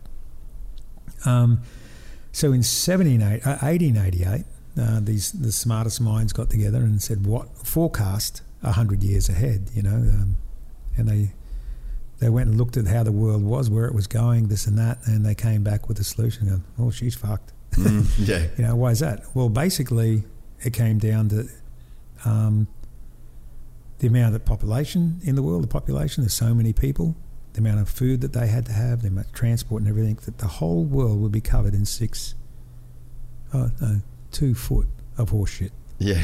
Right around the whole world will be covered in 2 foot of horse shit. That was 600 mil of horse shit. Yeah. Because the amount of population. Minds. Yeah, the greatest minds, because you needed cars. You needed horses, not cars. They didn't know about cars really. They needed horses to transport everything. The population grew. You need to get this here and get that there and everything. You needed so many horses, this and that, and they shit everywhere. Yeah. Like that. And you go, well. Yeah, but I think they didn't know about the First World War, the Second World War, automation, stuff like that. And here we are, everything's okay. Well, it's the same thing, if you said to Captain Cook, how long do you think, if you had the opportunity to talk to Captain Cook and say, well, how long do you think it takes to go from, London, Plymouth to Sydney? You go, well, I've been there once, it took about 6 months. You go, well, what if I tell you commercially, I could actually get there in about 18 hours, 15 hours. Actually, you could actually do it in 3. And it's not that much. No, you don't have to be the Queen. How do you think you could do it? And you'd go, oh, dude, you'd need sails so big. The wind would have to be blowing. Yeah, you need this and that. But if it was that big, the ship would be so heavy. You got what you've got in front of you at the time. So then somebody comes to us now and say, how long does it take to get to Mars? Say to Elon Musk, he goes, well, it's going to take this long. What say I told you it took maybe 4, maybe 3 seconds. Yeah, what? How could you do that? Well, what we do is we just download your information and put it in an avatar the other end. Yeah. Same everything, but you just get dropped the other end. How can that work? Well, it's easy. So you don't know what's ahead of you. Yeah. You could say, global warming, this and that, just deforestation, You can say, well, that thing there, that's a seed. We developed a, acorn seed, you drop it in the ground and in 4 months it's full height. Yeah. And so you don't go destroying everything, but anything is possible in the future. Anything is possible. So that's where we are in this, with technology and everything at the moment. that's why I have that's why you're still positive. Because anything can happen. I've seen a lot of shit, Yeah, dude, that's true. Yeah. And I think too that the whole, that's why I get a lot of frustration, because when you see an issue like the gun thing in America, like that's a problem. Yeah. And then there's people that still... That's a problem to them. Yeah, exactly. Yeah. But there's still people there that will say like, it's too big of an issue. And I'm like, righto, bro. Was space travel too big of an issue? Yeah. Like, we've been to fucking space. Yeah. Like, we've done shit. Like, we've cured diseases that threaten the population of the world. You know what I mean? Yeah, There's so many things that it's crazy, isn't are it? like too big. What is too big of an issue? Like, the cures that we've got for diseases, education, all these things that were just like, 2 feet of horse shit. Yeah. That was an issue. That was an issue. But then all of a sudden, like, we've got these solutions, and I just really get frustrated when people come to me with issues and they say that some things can't be solved. And I was like, tell me one thing that hasn't been solved that people have genuinely committed to trying to solve. Yeah. I don't want to even get into that gun debate thing. That's just silly. No, we don't have like to. Sitting over here in Australia, you know how simple it is. It's just simple, it's just certainly, the old story about, you outlaw guns, only outlaws will have guns, and all these type of things. There's so many, but overall, a greater percentage and everything is like, I don't miss guns. I used to love them, but don't need them. Some days I wish you go, and lucky there's not a gun in the house, because you can go a bit silly, but you go, no.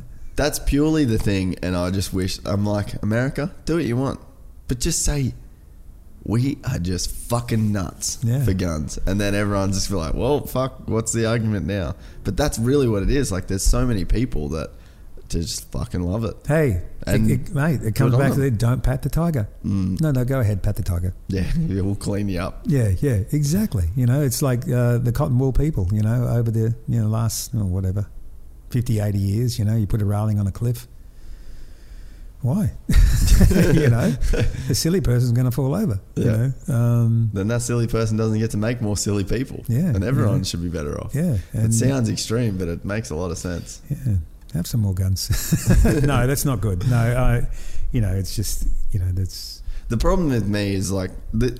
But I don't think there's nothing wrong with the guns as long as you just regulate them a little bit. That's like when you people still buy started, a gun here. Yeah, but people started flying out of windscreens. Yeah, and then they went, "Wait, this is a fucking drama, eh? Like, we should just put some seatbelts in this thing." Definitely. But people weren't like, "Fuck, that's infringing upon my rights," which is basically what the argument is. But it's like the government is supposed to be there to help you decide the thing, you know what I mean? To come together and be like, this is what we should do. We've kind of come together. This is an issue. This is how we should fix it. And I think it's just more of a problem there of people not trusting the government. But the government is just people. And I've had this argument with a bunch of people to where it's just like, it's just people, man. But I think on the other side of the coin is we're in a free market society. And I think that we've all decided, I've certainly am a big believer that the free market is the way to go. You need competition. You need people to decide what is right. Yeah. And there's enough people in America that decide that these guns that's the way to go. Yeah. And to me, it's like, all right, that's fine. I believe in the free market enough to believe that if the free market of America still wants that to go on, you should be allowed to. Yeah. But this is the byproduct now. Yeah. You have to there's consequences to all these decisions. You can't have that and then that too, unless you give something. But when both sides won't give anything, the thing stays the same, and that's what we're seeing. It just stays the same. But it's new and unique what we're seeing now, isn't it? It's unique to them. Yeah, it's never really happened like this, like where they know that there's something wrong. We know that there's something wrong, but they're not doing anything about it, Dude, you know what we need to talk about, because it kind of goes to this, is what's the theory that you've got when it comes to... peeing? You got to pee again. Yeah. What were you going to say? Do it. Well... We're done. We're talking a lot. Fucking, we went deep. This is we might have to cut this into actually 2 parts. It was good. Like I said at McAllister's, like, yeah, you're one of the bigger influences on my life across the board. And there's mate. Then I was talking about it with Sam that I was like, I need mentors. I need to get me one of these mentors in business. And that was, in life. And then I almost laughed at myself because I was like, fuck, like, look at all these people I've had around me. And you're at the very, very top of that list. So, thanks, man. and I'm That's excited for people to, if you've never heard of Glen Jacobs, to bring people an insight into, what you've done and the way you think. And because it's always positive. It is always, you're always doing shit and you get me out of bed all the fucking time you know what I mean? Like, actually get up and do something. And that's the key. Find someone that motivates you and you can, look up to and respect, and then say yes when they do ask you to do shit. Never say no. And that's how good things happen. So very kind of me. Very kind of you, mate. That's rad. That's yeah, it's good to see where you're going. This is, and thanks for the opportunity to be here. Look, this thing is going great. Gypsy Tales is amazing, and the way you're approaching it and all the people you've got on board and everything, it's fantastic. So glad you can be a part of it. Thank you, mate. Sweet, Glennie. See ya.